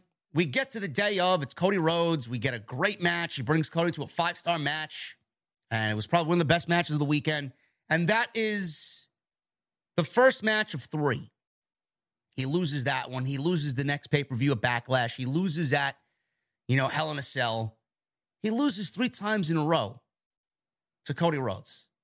And he's got to bend over backwards to make Cody Rhodes' life easy upon coming into WWE. We need Cody to be a top guy. We got to ask Seth to go and do the honors for Cody so Cody looks like a top guy. And Seth loses to a man basically who has one arm. I said this then. He lost to a man that has one arm. And he didn't complain. Seth never complained. Seth never bitched and moaned. Seth never said a fucking word. He just let it be. He continued to go along with the character that he's developed for himself on TV and never complained about doing anything for Cody Rhodes. 3 losses in a row. And now we see Seth. He's had feuds with Matt Riddle. He beat Matt Riddle at the pay-per-view at Clash of the Castle. I don't know if that's going to be the same thing going into Extreme Rules. This match is set up for a Riddle victory to end the feud. Rollins, he's kind of weaving himself into this Riddle storyline where it's going to be concluded at Extreme Rules, and he's going to find his way into, Rey Mysterio's business and teaming with Judgment Day and, being alongside Balor and Priest and Dominic at Survivor Series potentially against Edge and Riddle and AJ Styles, right? We may see all of this happen at Survivor Series. So he's weaving himself into this Riddle and Judgment Day thing. And he's not really getting, to that point where, hey, I'm the top guy on Monday night. But it's not his fault he's not a top guy on Monday night because they don't have a top guy, period. They don't have a world champion. WWE's put so many eggs in the Roman Reigns basket that Seth Rollins is without anything to fight for on Monday night, so it's not his fault. No matter what he's feeling this year, not being a top guy, doing the best work of his character career, right? Or the best work of his career, character-wise. The best in-ring work, probably, that he's ever done in WWE. He's not a top guy because WWE doesn't have a top guy on Monday night because they don't have a top championship. So it's not his fault. That's just WWE putting everything they have, all their resources, into Roman Reigns. Seth Rollins also had his wife to work around. Becky Lynch, she wasn't supposed to be in the main event of WrestleMania. Becky Lynch was never supposed to get as hot as she was. She had her nose broken, and then WWE, they fast-tracked this women's revolution. Becky became the hottest character in the entire company. Rollins was never going to be, bigger and better than that. So they had that going on. He had to play second fiddle to everything else that was going on. You want to go back even before that, they tried to put the WWE Championship on him, and they never. Go back and look at the time when he was the WWE Champion, and they had this story with Brock Lesnar and the fucking story that they told with Rollins and Lesnar and him basically getting beat up and looking like a weak fucking champion to Brock Lesnar.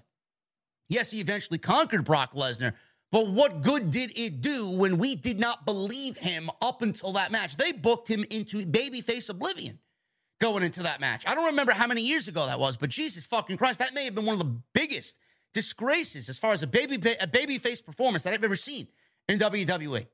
And that's the reason why we were so outspoken on Seth. It wasn't even his fault. It was the way that they booked him. Every single time he was a world champion and given the ball, whether it was cashing it in at WrestleMania 33, right? Or 31? Or 30, what was it? 33? I don't even know. 31 it was, right? It was the cash-in. He never was treated like a top guy. The WWE Championship that he won, never treated like a top guy when he beat Lesnar. Even the Intercontinental Championship, they dropped the ball with him as Intercontinental Champion. Why? Even then, all those moments, you put them into one big blender, he never truly felt like a big guy because they opted to give Roman Reigns all the attention. Roman Reigns was the guy. Roman Reigns has the family lineage, right? Seth Rollins is already fighting behind the 8 ball because he's not a part of the Samoan dynasty. They're not going to give him a bigger plate than Roman Reigns. And it's never going to happen. Sad thing to say, Seth Rollins is never going to have a bigger place in the business, a bigger place in the WWE than Roman Reigns. So no matter how many interviews he does, no matter how many interviews he wants to fucking bitch and complain about why he's not a top guy, he's not a top guy because this business is a very political one. You could be a top guy on your own show, but you're not going to be a top guy when compared to others. Seth Rollins right now, believe it or not, is the one guy out of all 3 Shield members that is the least valuable. Roman Reigns is the top guy in the business. Jon Moxley is bigger than he ever was in the Shield. Jon Moxley's name value now is greater, far greater than it ever was in the WWE. Dean Ambrose as WWE champion was a bigger draw than Seth Rollins in WWE. They gave Dean Ambrose a WWE championship run on his own brand, and they backed him on it. SmackDown in 2016, he had some great fucking matches. He led the charge on SmackDown in 2016 as WWE champion. Those matches with AJ Styles. They gave him his own fucking show, and he was the driving force behind his own show. They never gave that same to Seth Rollins, ever. Yes, it sucks. It sucks. He was not treated the same as Dean Ambrose. He's not on the same level as Jon Moxley. He's not going to be treated, never was treated the same as Roman Reigns. Not ever going to be treated the same as Roman Reigns. Is it him? No. It's just the time and place in which he's in. Seth is the stereotypical. Seth is the stereotypical pro wrestler who at some point in his career is going to say, enough is enough. I need to go somewhere to find that I truly can do it. I don't know why Seth is on Ariel Helwani's podcast complaining about these things that he cannot help. It does him no justice. It's not going to do him good. It's not him. He needs to basically go out there. He needs to do what Drew McIntyre did. He needs to go out there and do what a Drew McIntyre did, do what a Jon Moxley did, leave the nest and go find success somewhere else. Maybe he needs to go join an AEW and be a world champion, be that Tyler Black, build that stock, build that equity somewhere else, and make your own name. Because no matter what you do, everywhere he goes, he is going to be in the shadow of Roman Reigns and Jon Moxley. And he's going to try in the same company that he's been for, outside of everything he's done in the indies. This has been his home.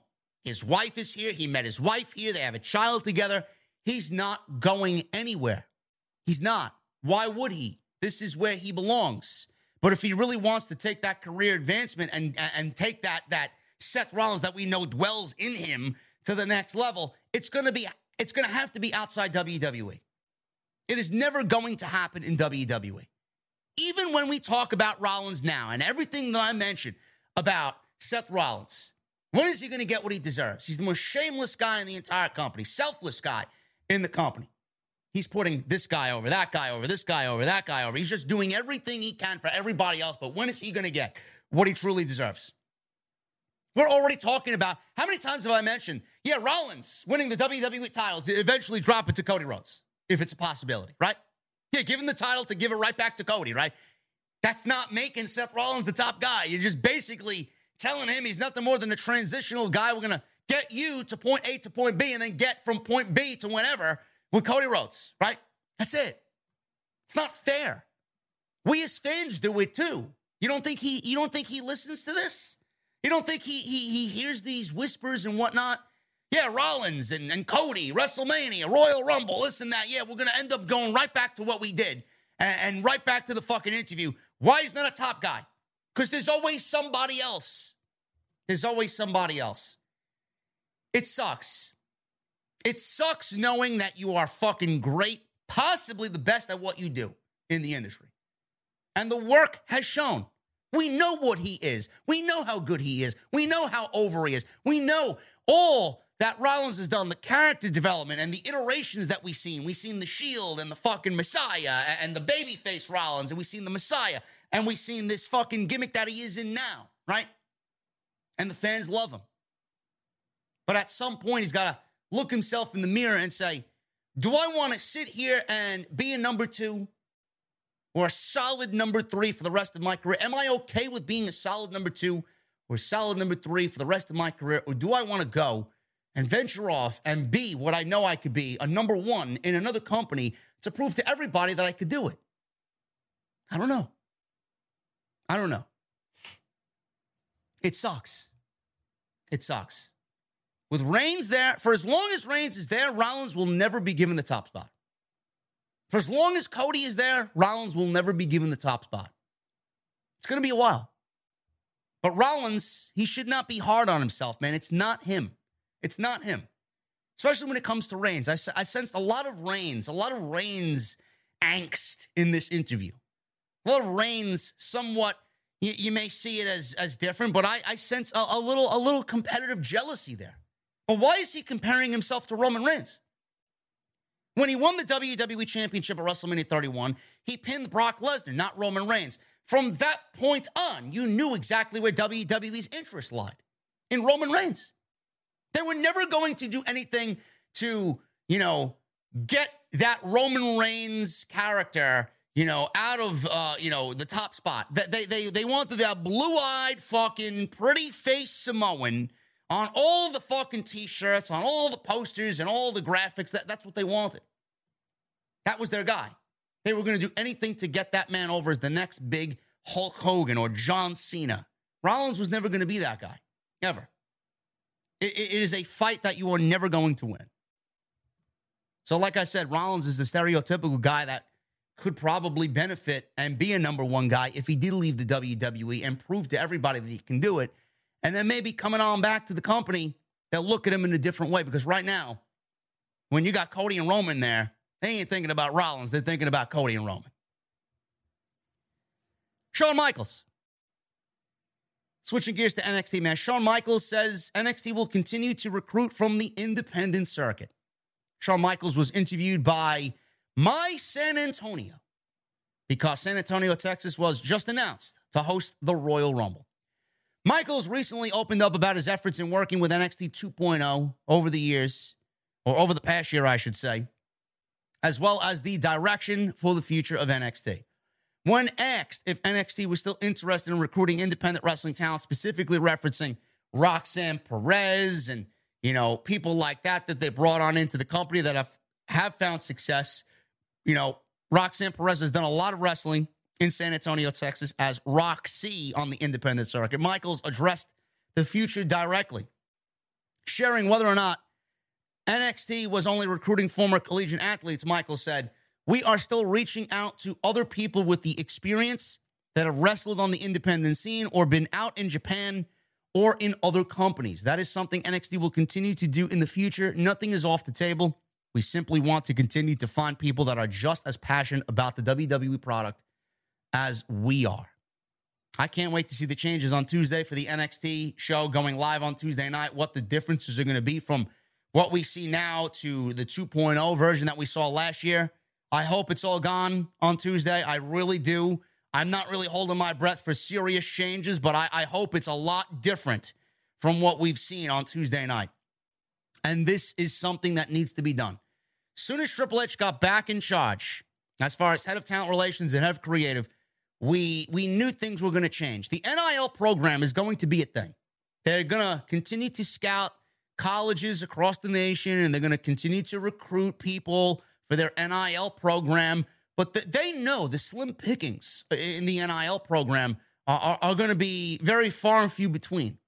They're not going to find the next WrestleMania main event or the next household name via the NIL program. They may find one, but, how long is it going to take someone from the NIL program, get them ring ready, train them, give them a gimmick, get them on TV, get them to fucking work the crowd the way that they need to, build their equity on TV? It could be a 5-6 year process. In the rare cases, you have somebody that fucking knows this shit like the back of their hand, has no experience whatsoever, and picks it up in a year, 2 years. You get someone on TV in 2-3 years. That is a rarity. It is not going to be an everyday occurrence. Some of these college athletes are not even going to make it through the fucking recruitment process. They may be fired in 6 months to a year because they can't handle and they haven't grasped the learning curve in the Performance Center. The last NIL program that we had was deemed as a disaster. People got injured. They hired maybe less than half the field, right? I think out of 50 or 60 or so, they hired maybe like 10 or 12. Whatever the case may be, it's not something that they could really just solely focus on. Hiring from the indies is going to be a lot more beneficial to them. Vince didn't want the indies. And I've mentioned this time and time and time again. Vince didn't want the indies. Vince did not want the indies because he looked down on pro wrestling. Vince didn't want pro wrestling. Vince wanted somebody with absolutely zero experience so that he can teach them in the WWE way, and that's the only way that he wanted them to know. Vince wanted people to know WWE as the only professional wrestling company in the world, and that is it. You wrestle our way. I don't want you knowing anything else before you come in here. It's easier to mold somebody into what they want if they know nothing else of the outside. They didn't want Ring of Honor. They didn't want AEW. They didn't want fucking MLW. They didn't want GCW. They didn't want HOG. They didn't want nobody. They wanted people that they could mold into their own without any prior knowledge of anything else. Because if they had to take somebody, for example, like a Jonathan Gresham and bring him on into the company, Gresham's style really isn't a WWE style. They would have to mold him into a WWE superstar and wrestle the way that they want him to wrestle, right? Train him the way that they want him to wrestle. And they didn't want anything that he's already learned on his own from somebody else in the WWE. That's what they wanted. Or didn't want. Now, it's probably beneficial for them to bring in somebody like that and bring in whoever has had years of experience on the indies, because with all the young talent that you are going to want to cultivate, who are they going to learn from? If they're not learning in the PC, they're going to learn from somebody like that on their television, and they're going to get better quicker. They're going to learn the ins and outs of what to do and what not to do by working with the veterans that you bring on in from the indies. So this is a thing that never should have went away. It did go away. It was brought back with Triple H because nothing else makes sense. The NIL program is not going to be enough. Your next WrestleMania main event could be an MLW. Your next WrestleMania main eventer could be somewhere on the indies, and you may be overlooking that for fucking some dumb bimbo blonde who's a cheerleader and has no fucking idea what a wrist lock is. And you got to sit there with that on your roster, and then you may be sitting on her for 6-7 years before she even fucking realizes what she's got to do. Not a good look. I'm glad that this is the way of the future for NXT. Guys, let's check the chat. We got 2,200 in the live stream chat. I appreciate you guys very much, man. Hit that thumbs up. We got 900 likes, man. We need another 100 likes for 1,000, and that is the minimum right here on OTS. We got 4 new members tonight. Thank you so very much, guys. Continue to get those memberships in. You get access to the new emotes that you see floating around in the chat. Awesome new emotes from my boys over at DV8 Designs. I want to shout out Don63. I want to shout out Wayne DZ. I want to shout out Trayvon, all for becoming new members tonight on OTS 446. Shifting gears to AEW, man. AEW ticket sales for the last, I would say, 3-4 weeks going into October, not looking good at all. The Wrestling Observer newsletter updated ticket sale numbers for upcoming AEW events, including Full Gear, on November 19th, which is by far and away the biggest selling show of the bunch. That event happens in Newark, New Jersey, and there are currently close to 10,000 tickets out for that event. A sellout in that venue would be a little over 12,000, so that doesn't happen until the end of November. AEW's got plenty of time to sell out the Newark, New Jersey show for Full Gear, so I'm not worried about that. Typically, AEW pay-per-views have been first-day sellouts, with around 80% doing so. This was not, even though it was the first pay-per-view in the New York market. However, it's still likely to sell out, or at least come very close, and accumulate a $1 million gate for AEW.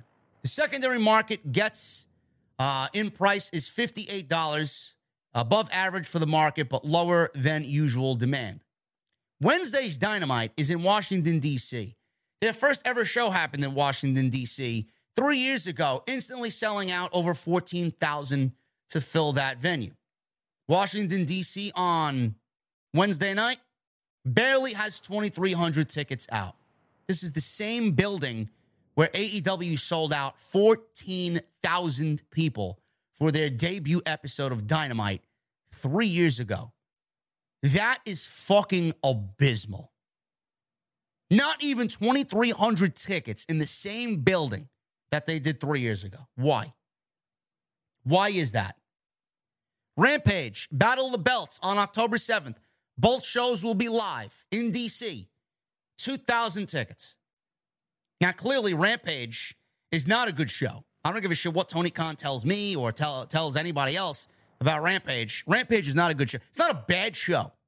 But Rampage is largely an unimportant show. If you do not watch Rampage, which I did not this week, I missed nothing. All I heard was Andrade is in a mask versus career match, and that's it. That's it. It was a bad show, according to many that I spoke to. Bad. Now, I wouldn't say it's bad. I mean, it's not like Monday Night Raw written by Vince McMahon. Those were shows that really wanted to make me fucking gouge my eyes out and fucking bash my head against the wall. It's not that level of bad, but it's bad in AEW land where standards are held differently. Especially when you look at Dynamite, how great Dynamite's been as of late. The standards between the two shows are night and fucking day.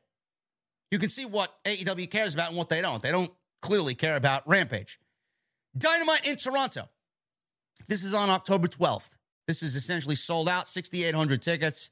The get-in price on the secondary market is $70. Rampage in Toronto on October 13th has 4,900 tickets out. Rampage isn't on TV in Canada, which could count or would account for lower sales than Dynamite that week. The get-in price on the secondary market is $6.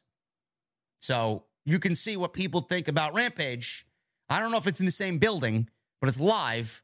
But you can see what people think of Rampage compared to Dynamite if the tickets are vastly different from Rampage and Dynamite being 6,700, 6,800 to 4,900.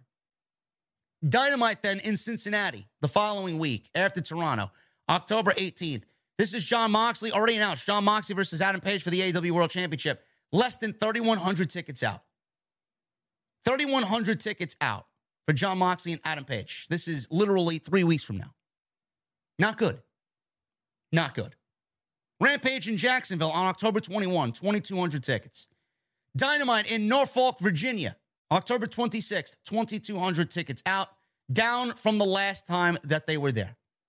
Rampage at Mohegan Sun in Connecticut, October 28th, 3,800 tickets out. Dynamite in Baltimore on November 2nd, 1,500 tickets out. Rampage in Atlantic City, that's my town, November 4th, 776 tickets out.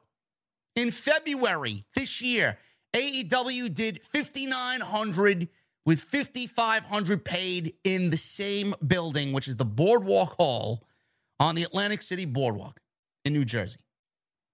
777 tickets. That is fucking abysmal. Abysmal. Dynamite in Boston, 2,300 tickets out. Half of what it was last time. Boston usually sells out quickly for AEW. Bridgeport, Connecticut on November 16th, 1,682 tickets out.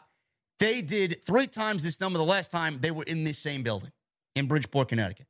And Dynamite in Chicago, November 23rd, 3,200 tickets, less than half of last year's Thanksgiving show numbers, which sold out immediately. Not good. Not good. What's the problem? What's the problem with AEW? Clearly, right off the top of the head, there's no Punk. There's no Kenny Omega. There's no Matt or Nick Jackson. Four of your biggest stars, right? Not with the company. I don't know how much that has to do with it. We don't know when the Elite will be back. Apparently, there's an investigation going on. Until the investigation is completed, we'll see them back on television. Punk, we're not going to be seeing on television for 9 months. He's out with injury, tore his tricep, and I don't know what his standing with the company is. There's rumors that Tony Khan may issue a buyout of CM Punk's contract, and he will not be back with All Elite Wrestling. So what is the problem? The magic seems to be gone. Now, there is time for these shows that happen later in October, later in November. It's October 2nd. You know, a show in Chicago for Dynamite on November 23rd that only has 3,300 tickets sold. You know, it could easily sell out by the time we get to November 23rd. There is time. But what is the problem? 776 in Atlantic City. I mean, we got Washington, D.C., 14,000 people 3 years ago that can't even do fucking 2,300 tickets sold in the same building they ran 3 years ago for their debut show. Why is this the case? Is the magic gone from AEW? A variety of factors could be at play here. I know for a fact that ticket sales are a lot more expensive for AEW than they were 3 years ago. It is more in demand. People are paying premium price to go to these shows now. They are a lot more expensive than they were in their debut year. Obviously, they have a bigger roster to pay for. They have a lot more names to pay for, man. They got a lot more names sucking up that payroll. So clearly, you are going to be paying premium price to go watch AEW live. I know Arthur Ashe Stadium was the first Dynamite in 3 years this year for Grand Slam to do over a $1 million gate. They didn't do that last year.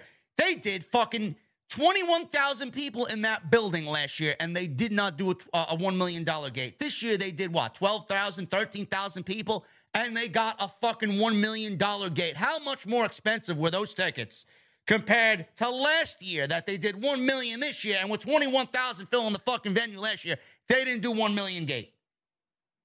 The prices for the shows are a lot more expensive. You know, prices for these shows, you know, they happen on major holidays. That also doesn't really factor in well. Nobody wants to travel during a major holiday where airline tickets are fucking up and they're out the fucking ass as far as price goes. Then you got to pay for hotel. You got to pay for food. They make it a week-long destination thing. They got meet and greets, and they got Dynamite and Rampage, and then the fucking meet and greet, and then the pay-per-view. It is, by the time you take you and your family out, you're out 10 grand to go watch a fucking pro wrestling show. How many times do you think people are going to want to go see pro wrestling? On that level, on that scale. I'm not making excuses for them. This is just the way it is. This is just the way it is. It is not cheap, especially with these pay-per-views happening in Vegas and fucking, Memorial Day and Labor Day and fucking this and that, 4th of July with Money in the Bank. You can't travel during those fucking times. Why would you? Why would you? It's ridiculous. I'm not making excuses for them, but that's just the way it is. Now, the other thing that I know is a problem, and I don't see them rectifying it, they run the same fucking markets every single time. How many times do you need to run Chicago? How many times this year did they run Chicago? There is such a thing as burnout for one company to continuously run the same markets over and over and over and over again. How many times do those people in that market want to come and watch an AEW show? You're burned out. I'll just sit at home and watch it. Again, it's too expensive to do this 6, 7, 8 times a year, right? You're not going to want to do that. You're not going to want to do that. Plus, you got AEW visiting DC. You got, the same markets here. Cincinnati, they ran Cincinnati a couple to Jacksonville at Daly's Place. Norfolk, Virginia, Mohegan Sun, Atlantic City, Bridgeport. These are fucking cities that they've been to. It's like they narrowed it down to the fucking key cities that they want to be in because they know they'll draw well there. How many fucking times? It's almost coming off as if they're afraid to venture into new markets. Now they're going to Toronto, sold out. I'd be worried if it didn't sell out in Toronto because fans in Toronto, fans in Canada have been wanting an AEW product for a very long time. But they need to venture off and start doing different towns, different cities, towns that they have not been to. I mean, they sold out the Cow Palace in fucking Los Angeles in California. They did 14,000 people there, first time ever. It sold out instantly. Yes, this was before all the fucking bullshit happened with Punk and the Elite, but it sold out because it was a place that was hungry for AEW wrestling. For 3 years, they never visited the West Coast once, and it sold out. Again, I'm not making excuses for them, but this is the truth and the reality of the situation. Now you're looking at all these October dates. You got Wednesday's Dynamite, right? By this point, the MLB season will be over, and the playoffs will begin.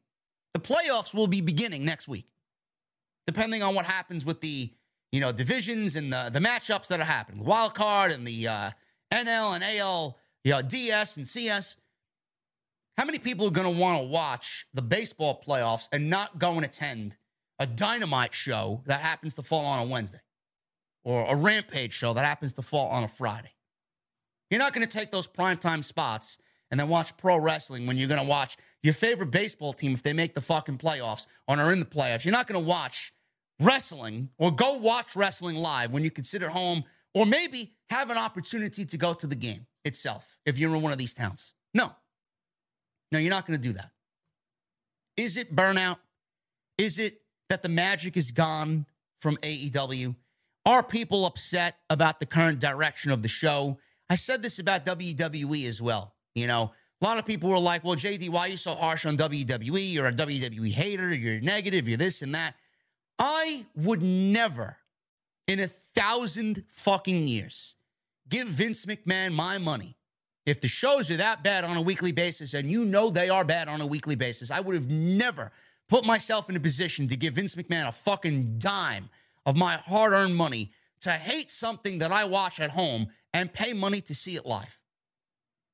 When people see that the product is better and that the product is worth it, they would have a much easier time to spend their money to go watch it live. If a band that you love has a shit album out and you're fucking pissed at them, are you going to go watch them live when you've seen them 6 times before play the same fucking songs? And one of the biggest selling points is to hear them play the new album live, but you fucking hate it. Are you going to spend $80 to $100 per ticket to take you and the wife, you and the girlfriend to go watch them play live something that you don't like? No. I've done that, and I put my foot down with that when it came to my bands. I'm not watching you play this shit live. This shit sucks. And I've seen you 7 or 8 times, right? I don't need to sit and watch you play the same fucking songs over and over again when I could sit in my fucking room and have a nice cold beverage and play Destiny 2 and listen to the fucking Spotify playlist that I put together. Not going to happen. Not going to happen. AEW is at a point right now where the quality of the shows is fine. I'm not saying the quality of the shows is dead or they're in trouble or like these fucking half-bred fucking half-witted idiots online. Oh, AEW's dead. They're dying. Warner's going to cancel them and this and that. They just had a string of 4 straight weeks of over 1 million in the ratings. Now, they obviously did not do close to that with Wednesday's episode. They did 990,000, which is fine. I mean, that's not bad. In comparison to what they did, it doesn't look good. But it's not bad. 990,000. Warner's fucking over the moon with that shit. Also, there was hurricane coverage for Hurricane Ian. Florida was being fucking torn up inside out. So people obviously were more interested in watching fucking human life lost and everybody fucking having their lives ruined from Hurricane Ian. That's more important than watching fucking Orange Cassidy or whoever else was on Dynamite, Baruch and Bandito on Dynamite. It doesn't matter. Nobody's going to watch that over fucking hurricane, coverage. You may have family, friends, and fucking whoever else down in Florida that you're more concerned with, and you're obviously interested in their well-being and the sake of fucking Florida, right? So clearly, the news on Wednesday was a hit to AEW. Again, I'm not making excuses for them, but that's just the way that it is. The shows are not bad. Dynamite's not bad. Rampage, I don't really give a shit about. I mean, Tony Khan can fucking brag about Rampage all he wants. It's not a good show. It's not a good show to me. It's largely unimportant, and it will not be important until they get that show at 2 hours to really make it a B show and make it live weekly and really treat it like it's Dynamite. Until we get that, I'm not going to really give a shit about Rampage and what happens on Rampage. Is the magic gone? No. The magic is not gone. But there are problems with the company where the quality of the show, with this fan base, the quality of the show is not where it was during their year 1 in DC or during their year 2 when they were bringing in Punk. Now we're in year 3. We're 1 year removed from CM Punk. Things went fucking downhill because of what happened at All Out. And Tony Khan lost Cody Rhodes, and he lost that medium for how things should be done. How many times have we talked about AEW being the alternative? AEW was the alternative. AEW is no longer the alternative anymore. How can they be the alternative to WWE that is basically giving them, the same product that AEW is giving them? They were once looked at as the place where everybody wanted to fucking leave. WWE had Vince McMahon driving people out of the company, firing people. Nobody wanted to work there because of the current management that was in place there. Bruce Pritchard and creative process and people being buried and not used to their full potential. Now we got Triple H running the fucking show, and half the fucking people that Tony Khan hired were Triple H guys. He basically loaded his roster up with everybody that used to work for Triple H that got fired because Vince McMahon didn't want them on the roster because they were Triple H guys. Now you're looking at Tony Khan. 3 years ago, he was the alternative. He was giving us something. He was giving us a rival promotion that was not anything like WWE and giving us something that we wanted so desperately on Monday and Friday night. He gave it to us on Wednesday for 2 hours, and people loved it. People were drawn to it. People were addicted to it. Give me more, give me more, give me more. This is exactly what we want. Tony Khan's giving it to us. Now exactly what is Tony Khan giving to us? Answer that and think about that seriously. I don't mean this in any disrespectful way to Tony Khan, but when you look at year 3 going into year 4 with TV rights deals coming up, this is going to be the biggest year for AEW, the most important year for AEW ever. Bigger than Punk, bigger than Cole, bigger than Bryan coming in, bigger than the fucking string of shows that they had last summer. This is the most important year going from year 3 to year 4, the biggest time period in AEW history. TV rights deals. They're looking for mega money. WWE is going to be fine. Whenever they leave, whenever they have TV rights deals coming up and then their negotiations with NBCU or Fox, WWE is going to make bank. Their ratings are up under Triple H. It is a 52 weeks a year thing, twice a week, right? So they're going to make money. Demand for live entertainment, brand new weekly entertainment, 52 weeks a year without an offseason, that is a very attractive offer. That is a very attractive thing for a TV network that's looking for prime time, no reruns every single year. WWE is providing them that, barring a holiday or a taped episode here or whatever, right? Tony Khan is going into year 4 of AEW with his product realistically as cool as it has been. It's not hot. It's not what it was in year 2. It's not what it was in year 1. And we're looking at AEW not being that alternative. Triple H is now doing what Tony Khan is doing at a higher level. And Tony Khan is giving us what exactly? You can't be the alternative to somebody that was the alternative to his fucking father-in-law. You can't do it. So what is Tony Khan going to do to present AEW to us that's the alternative to WWE? And I'm not saying this, again, negatively. I'm grateful for AEW being around. I'm grateful that I have content to talk about. I'm grateful that, these men and women have another place to work outside of WWE. And the fact that we're not looking at a wrestling monopoly anymore where WWE is the one overloaded and they can't take everybody else and they're overcrowded and they don't have a bloated roster. We have AEW that houses some of the greatest talent on the planet. We got WWE that has, some of the greatest talent on the planet. We got 2 great promotions that we could really talk about on Monday, on Wednesday, on Friday. It fills our wrestling week. This is what we love. But what is Tony Khan going to do to create an alternative to WWE? What is AEW now? They used to be the alternative, and now they're no longer. So what is he doing?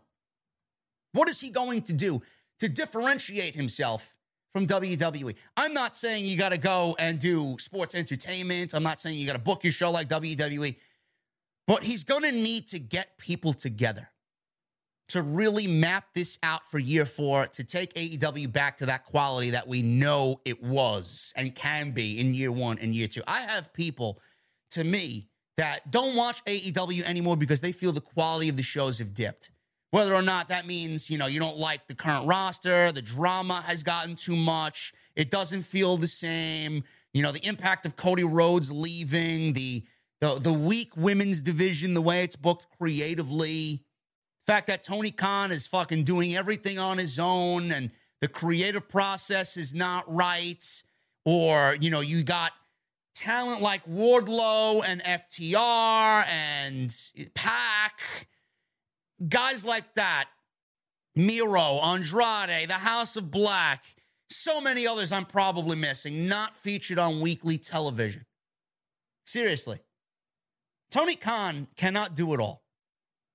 Wardlow, this is a fucking thing. Wardlow has won the TNT Championship and has 4 fucking singles matches since he won the TNT Championship following his feud with MJF at Double or Nothing. This was back in fucking June.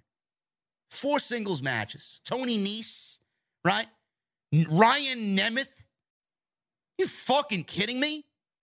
4 Jay Lethal, which was a fine match, don't get me wrong. But Orange Cassidy.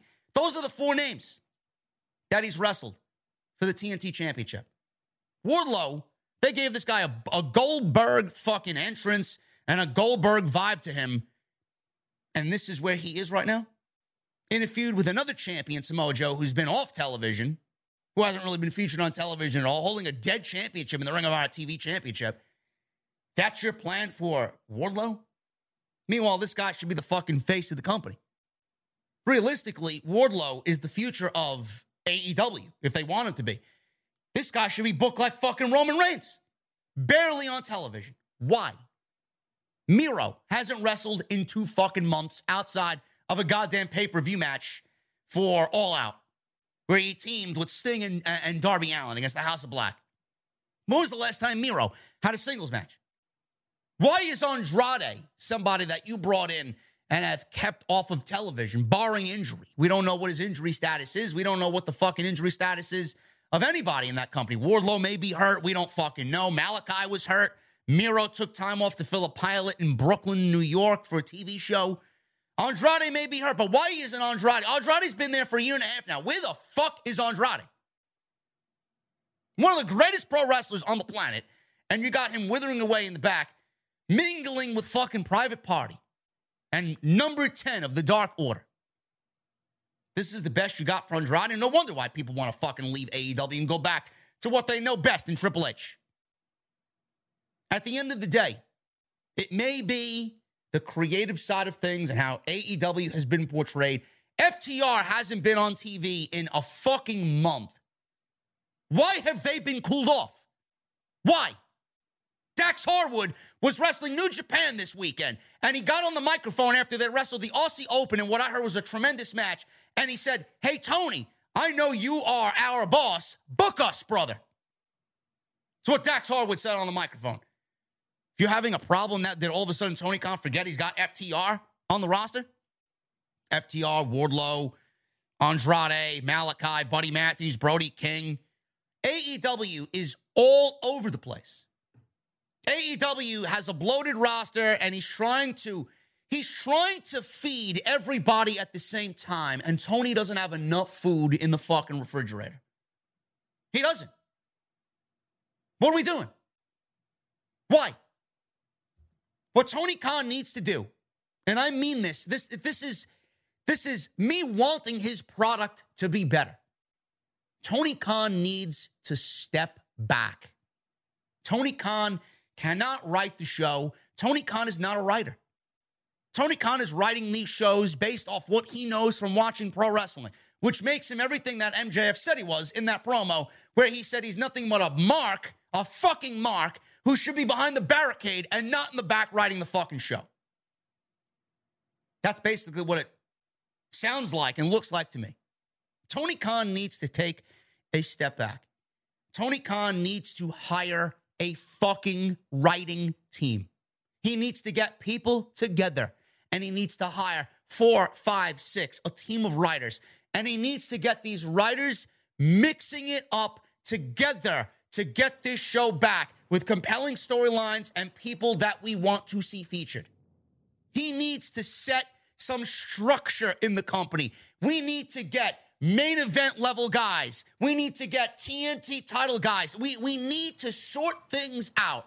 We need people who you want on television. We need people who the fans want to see.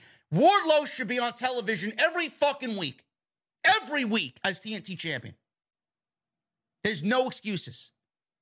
A writing team, he needs to get the people that we want on TV weekly. He needs to stop buddying with the fucking roster. He needs to stop doing favors. He needs to stop doing this and that and this and that and fucking being a goddamn fucking fan and be a boss. You don't think that this is weighing on the people who once loved this show and are no longer either paying for the show live or watching live weekly on TV? Things have changed, whether or not he wants to admit it. Things have changed. He needs a writing team in place, and he needs to be the one not writing the shows. He needs to be the one that is sitting with that writing team and going over ideas. He needs to be one of the ideas and not the final idea. He needs to be the one who okays the best idea to get the best show possible, instead of having the show run directly through him, with him being the only voice and him being the only one to put these shows together.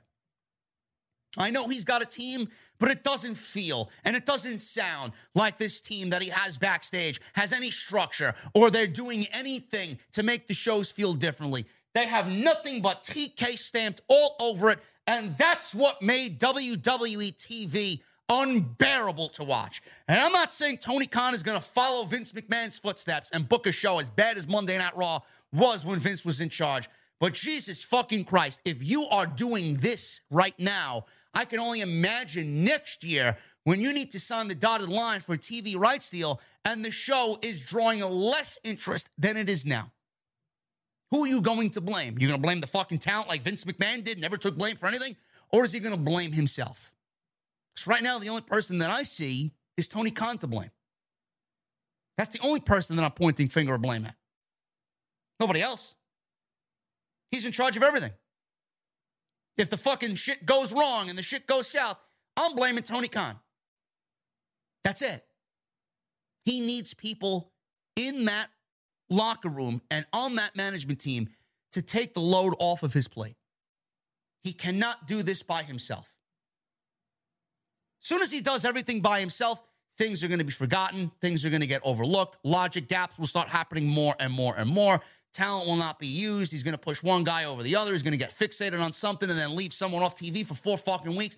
Wardlow should not be on TV. Wardlow should be on TV every week. He should not be off TV every fucking week. Ever. How you fuck up somebody like Andrade is ridiculous. Ridiculous. The women's division still needs fucking help. Saraya is not going to come in and change the fucking division overnight. It's not. It's not. I don't know what needs to be done. These ticket sales are not a good look for AEW. And I don't know what they have to do to get back. But the magic may be gone. The magic may be finished. How do we get that magic back? How do we get that fucking spark relit again? Tony Khan needs to take himself out of the equation and hire a fucking writing team. Ring of Honor, AEW, this and that, TV title, TNT title, TBS title, fucking All-Atlantic title.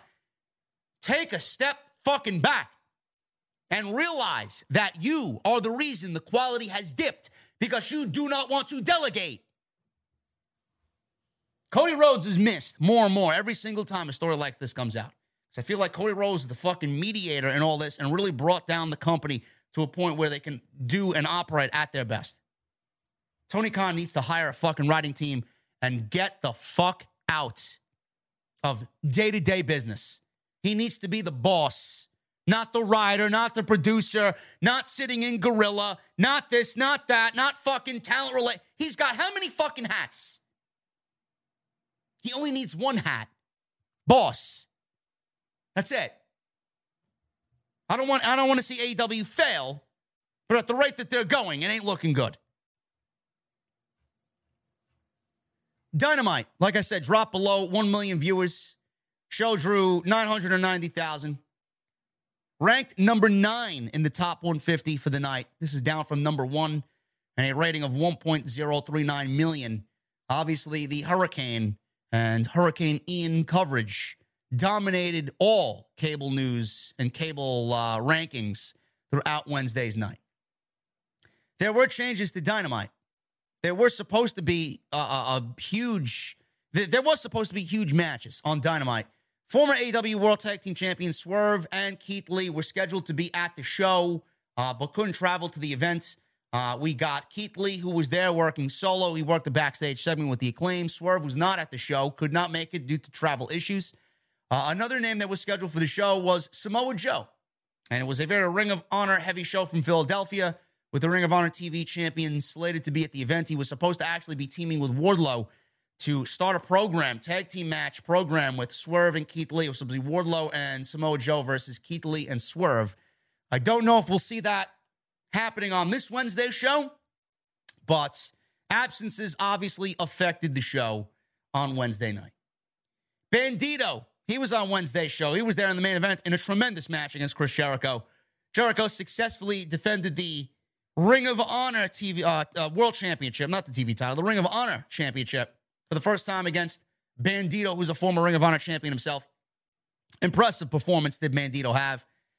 In the latest edition of the Wrestling Observer newsletter, Dave Meltzer reported that Bandito was offered a full-time contract immediately after the match by AEW President Tony Khan. It is still unclear whether he intends to sign the contract or not. Following Dynamite, fans shared videos on social media of Bandito giving Tony Khan a massive hug after the match.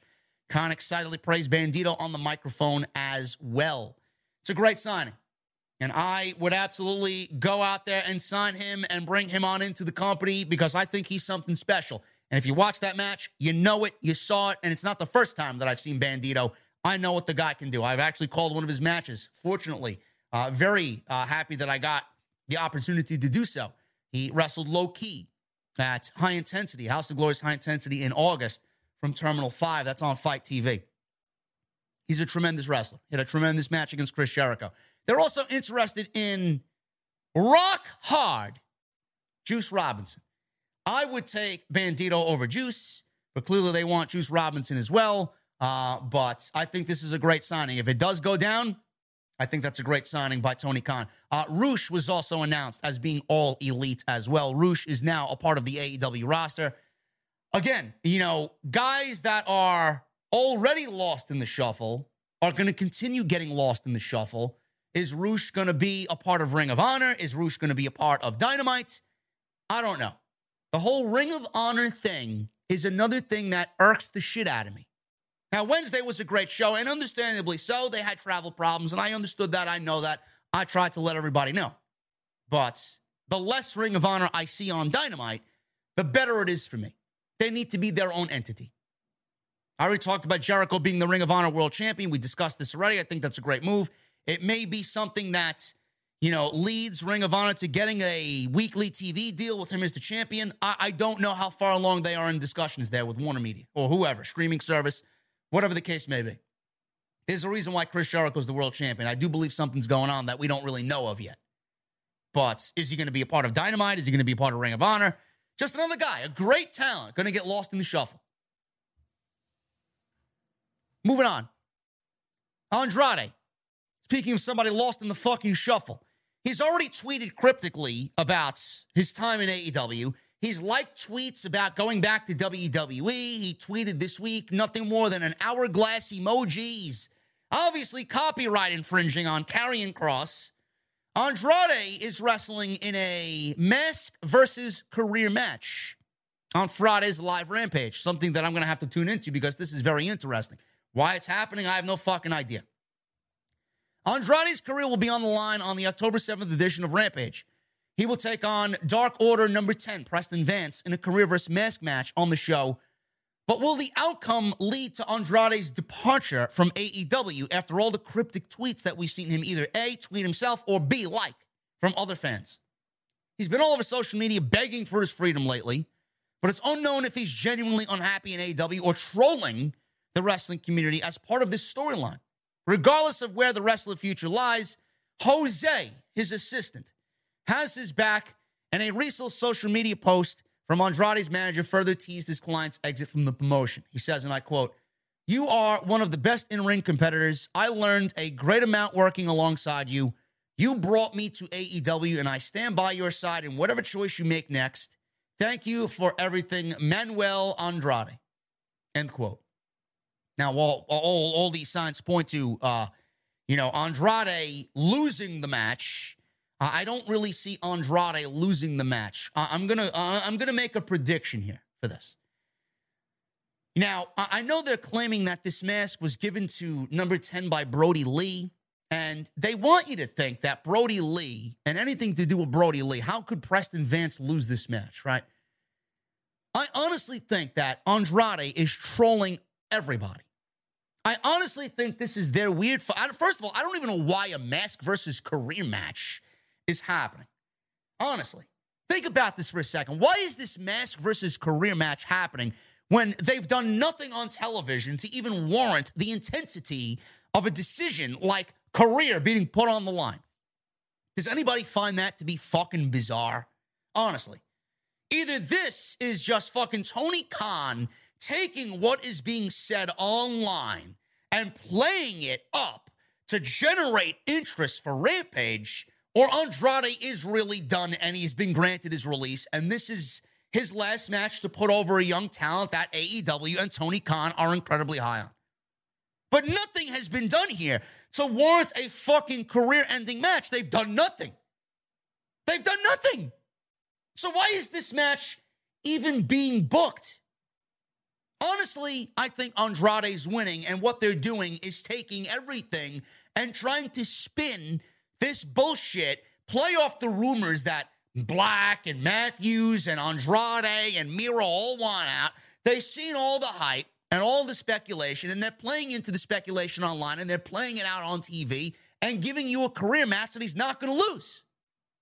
I don't see Preston Vance ending Andrade's career in AEW. I would be fucking shocked if Andrade is being let go, especially after the report that Tony Khan is not granting anybody his release. He's not granting anybody their release. Meltzer even mentioned this on The Observer. Nobody is getting released. That's the doctrine says Dave Meltzer. Tony Khan made it very clear in the last couple of days with Matthews and Black having to come out and make that statement, right? Miro apparently getting thrown in there. He's not happy. He's not being used. Whatever the case may be. Andrade. That's the doctrine. Tony Khan is not letting anybody go.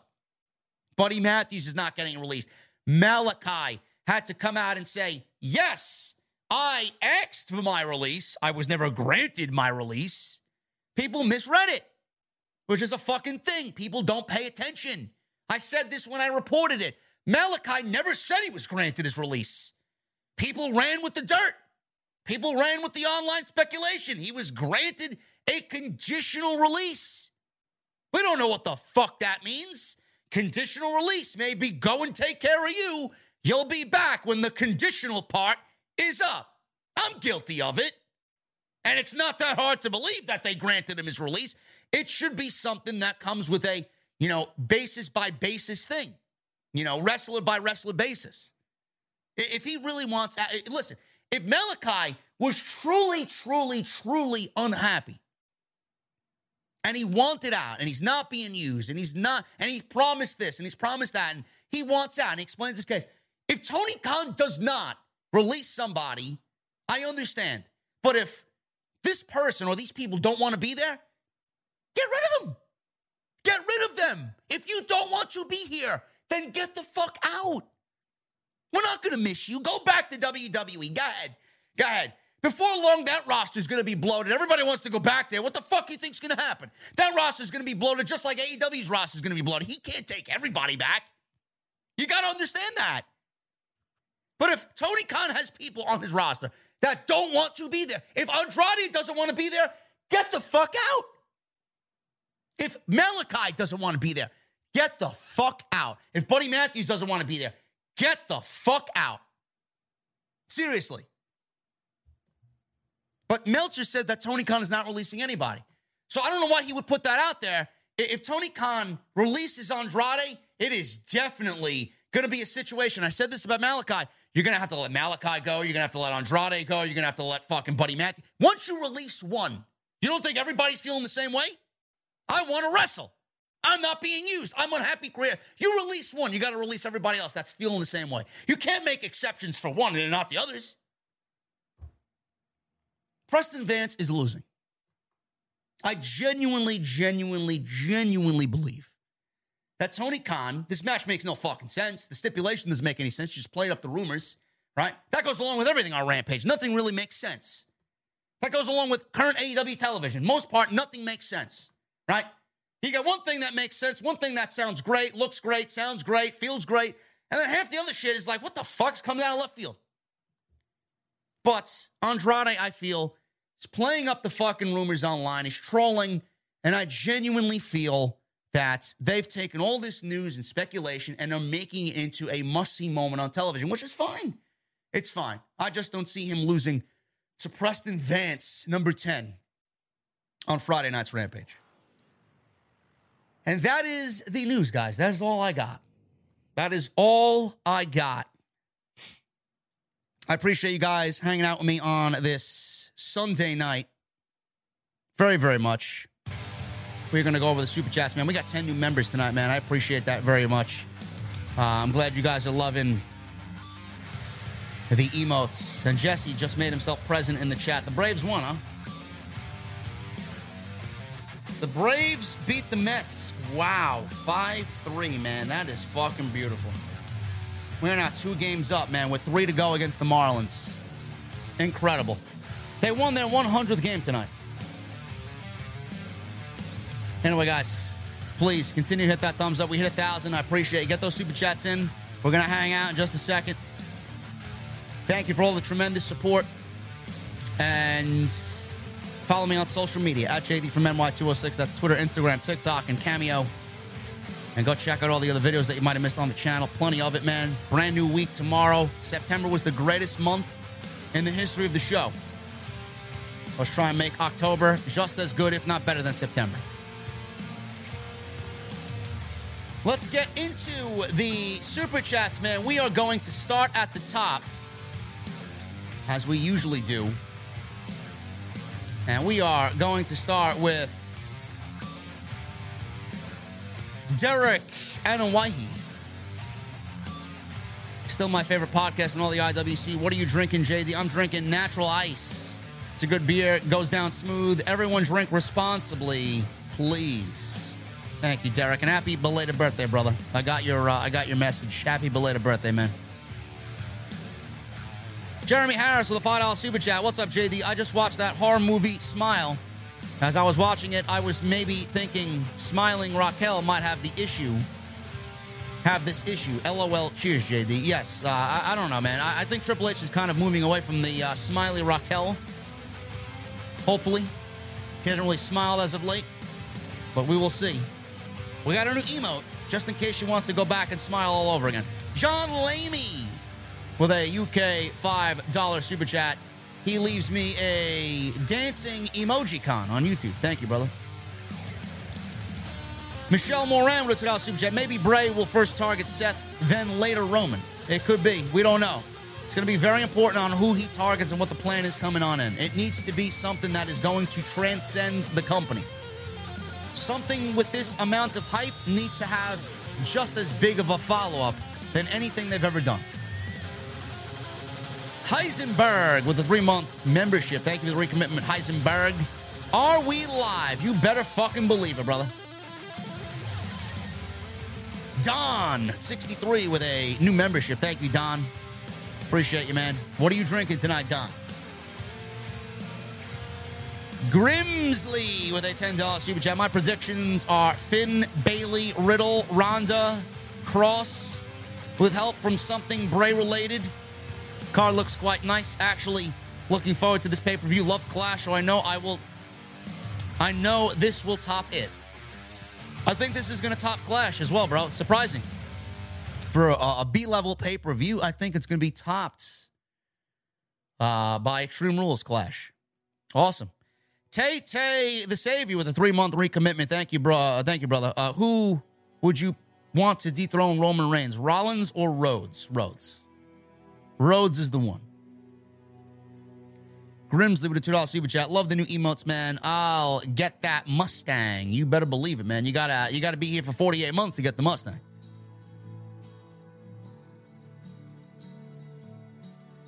Grimsley, thank you, brother. Baby Shaq with a 6-month recommitment. He says, what's up, JD? Sorry what happened with your family. Sending prayers to you, brother. What do you think about Daniel Cormier being the special guest referee? I like it. I think it'll play well. I think he needs to be an authoritative figure, but not too much to where he's the spotlight of the match, taking away from Rollins and Riddle. A lot of people wanted Ken Shamrock to be the special guest ref for the Rollins-Riddle fight. He did respond. Yes, but apparently Shamrock has some heat with WWE management. I don't know what it is exactly, but apparently there's heat there. Sinister with a 3-month membership. Hey, JD, 3 months already? Wow. Hot take, but there should be more member-only live streams other than Sundays. Enough rambling. Love you, JD. Hashtag OTS for life. Sinister, I want to keep it small for now. I'm not a channel with 1 million subs, so I can't really get away with that. But Sundays is just about perfect, man. So we got 10 tonight, and I'm looking to get 1,000 before the end of the year. That would be tremendous. Mike Curtis with a 10-month membership. I think TK is related to Noah, except his boat looks like it's sinking. Bro, TK needs to right the ship, man. He does. Wayne DZ with a new membership. Wayne, thank you so much, bro. Lord J. Coyle with a $5 UK super chat. Love and appreciate everything you do, JD. Thanks for being my escape. Thank you, brother. Thank you, Lord J. Coyle. Grimsley with a $50 super chat. Grimsley, thank you so much, brother. You get a round of applause. JD is apparently Moxley now with all this blood. His little pizza money for this great place ran by Luigi Primo. It's me, Mario. All joking aside, thank you for everything you do for us watching the Black Ops 2 days. You got me to like COD. Love you, man. Never change. Thank you, Grimsley. I appreciate that, brother. Johnny Cloud. with a 14-month membership. Hope everyone is having a great Sunday. Cheers to 13 months. He leaves me an ace emoji and a rock-on emoji. There you go, Johnny Cloud. Love to see you, brother. Trayvon with a new membership. Trayvon, what are you drinking, bro? Tenorio, thank you for the super chat, brother. I appreciate you, man. What up, JD? Are you a fan of the Halloween or Friday the 13th movies? No, I am not. JD, were you a fan of the late 90s IC and Undisputed WWE Championships? 2020, 2002, 2004 designs. They were all right. Better than what they are now, I'll tell you that. Guardian of Chaos. $20 super chat. Thank you, Guardian. JD, I signed this to put on the OTS board at the venue. I consider it an honor if you put it behind the bar. Thanks. I'll be at the door. Hashtag Jesse Strong. Hashtag Mod Squad. Thank you, Guardian. I appreciate that, brother. Sorry about the Mets tonight, bro. I had no idea. And yes, Guardian's been with me for a long time, bro. He's been here as long as I can remember, man. Always been with me. It's crazy. I appreciate you, man. You got to come out to one of these meet and greets soon, man. Fujins with a $9.99 super chat. Shout out to the new emotes. Hashtag get 'em out. I love that one, man. That's probably my favorite one. It's probably my favorite one of all of the new emotes for sure. Get 'em out. Emerald Lord with a 7-month membership. Thank you, brother. OTS for life. Kamen Pearson with a new membership. Kamen, what are you drinking, brother? Thomas Malloy with 2 months. Fernando Gomez with a new membership. Thank you, man. Drizzy Drew with a $4.99 super chat. DC is actually a different building. First show was the Capital One Arena. This one is the DC Sports Arena. Different setup capacity. Yeah, but it doesn't matter, bro. I mean, for 2,300 tickets, doesn't matter what the fucking. What is the? I'm gonna look right now. The DC Sports Arena, DC Sports Arena capacity 4,200.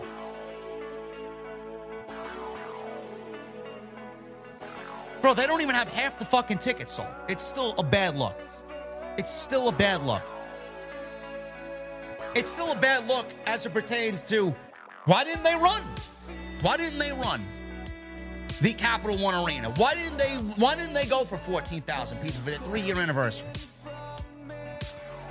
So they're settling for this, and they don't even have half the tickets sold for the DC Sports Arena. Come on, man. Again, I'm not making excuses. It's just in the numbers, bro. It's there.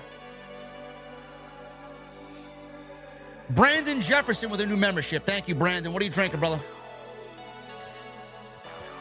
Also leaves a $4.99 super chat. What would your reaction be to a triple threat? Omos, Braun, and returning Great Khali. I'm going for Braun to end both of their careers. Jaxo, 23 with a $10 super chat. The magic for AEW is gone, and now that Triple H is in charge of WWE, everyone in AEW realizes that Triple H will do them justice. Also, AEW cannot compete with the MLB playoffs. No, they cannot. This may be the biggest MLB playoffs ever, bro.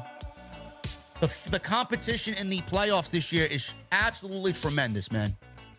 So, yes, both AEW and WWE are going to struggle. Not just AEW.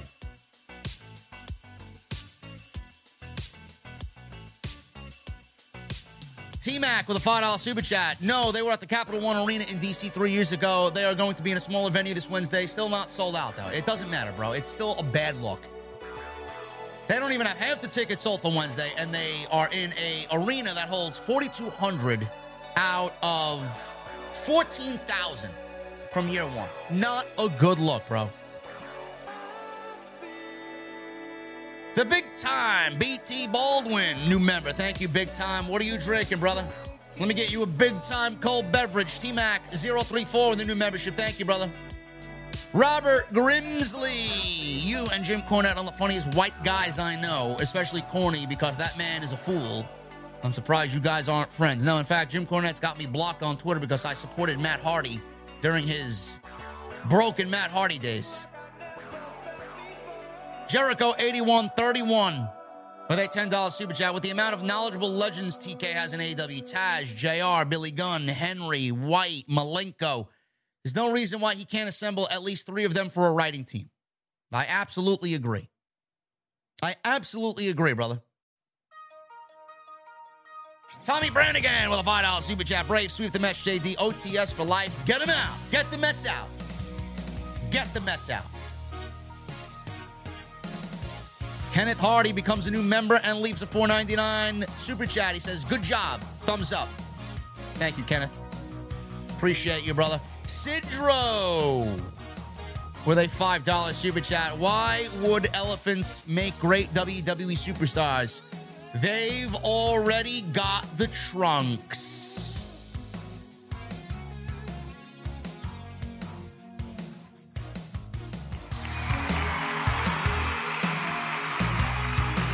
Now I just need Jesse for the thumbs down on your joke. Bushi Clementine, 2-month membership. Thank you, brother. Evening, sir. Good to hear from the IWC master while nursing a major toothache. Cue me up a vanilla orange twist, Captain Morgan, and a sake for Antonio. I don't even. Do we have sake in the venue? I don't even know. I gotta stock these shelves, man. We just moved back in, bro. I may have sake on Monday. Okay. But thank you, brother. Furious Nation with a $20 super chat. There's Jesse's thumbs down. We got another one, Jesse. Sidro's got another joke coming up. What's up, JD? I just want to say that I'm sorry about everything that happened. Hope you're doing okay. I'm always here for you, just like all of the OTS family. Thank you, Furious. I appreciate you, brother. Thank you very much, man. Sidro with a $5 super chat. Which WWE event is the most respectful? Survivor Series. Sir spelled S-I-R. Vivor Series. Also, I don't see Seth leaving. H loves him, plus his wife. Hashtag much love to my tribal chief. Thank you, Sidro. I like the first joke a lot better, Sidro. Kenneth Hardy with a $4.99 super chat. Love your work, bro. You tell it like it is. Keep up the amazing success. Thank you, Kenneth. Much appreciated, man. Furious with a $10 super chat. With the season premiere for SmackDown and season premiere of Raw coming up, in your opinion, which new songs would you give to Raw and SmackDown? Would you bring back To Be Loved by Papa Roach for Raw? No, that song fit that certain era. I would definitely get something that hits a little harder than what we got. That AC/DC song sucks. And that Monday Night Raw song is atrocious, man. It needs we need a heavy metal hard rock presence on these shows. Because that's what I translate to professional wrestling. It goes one and the same. It's one and the same. Honestly, I'm not saying that type of music can't have a place in wrestling, but I mean, NXT got it right. I mean, just look at NXT's old theme song. But it should be on the main roster. That's what I love when I see pro wrestling. White Rabbit with a $5 super chat. Where would you place the White Rabbit reveal on the card and why? In the main event. In the main event. It's got to be the last thing you see before the show goes off the air, because that's what's going to get people talking, and it's going to maximize your interest. Jesse, the trunk of an elephant, you fucking geek, bro. Go watch some National Geographic, bro. Jesus fucking Christ. This guy's already back in rare form. We're not even at Wednesday yet. The elephant trunk, bro. Jesus fucking Christ, man.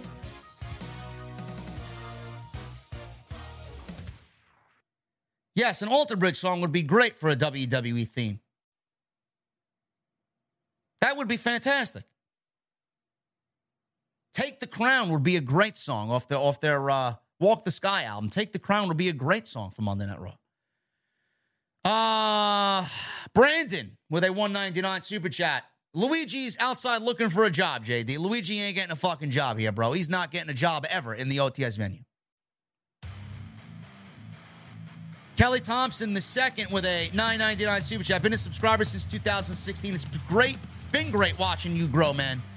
Also, Seth can't be that guy But there's no shame in being an Edge or a Macho Man. I hope Seth does get a big moment soon enough, though. He will. And there's nothing wrong with that. Jesse, go back to sleep, bro, okay?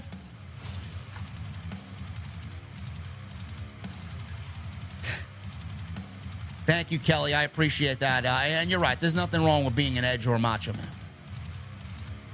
Jericho. 8131 with a $10 super chat. Good vibes and prayers. Good vibes and prayers your way for your family, man. It hurts to hear. In many ways, you seem like a close friend I've never met. Stay strong, man. We're all here for you. One love. Thank you, Jericho. I appreciate that, brother. Furious with a $20 super chat. Would you be down for Daniel Cormier being a member of the SmackDown commentary team with Michael Cole and Pat McAfee? I remember reading a report from late 2018 that Fox wanted Cormier on SmackDown and that Cormier is a huge WWE fan. Yeah, I would take his analysis. I think that would be great. I really think that would be fun. CTK with a $5 super chat. Wishing you and your family all the best, JD. Stay safe, brother. Hashtag OTS for life. Thank you, man. And Iman Perry with a $4.99 super chat. I fear AEW hotshotting the title on MJF to get the ratings over 1 million again, like they did with Punk. Go Yankees. Yeah, I don't know what the Yankees are doing this year, man. They're going to have a difficult time in the playoffs. Yankees got some tough teams to compete with, man. Cleveland looks good. The Astros are over 100 wins. It's going to be tough. It's not going to be a cakewalk. It's not going to be a cakewalk for my Braves either. Dodgers got over 110 wins. It's crazy.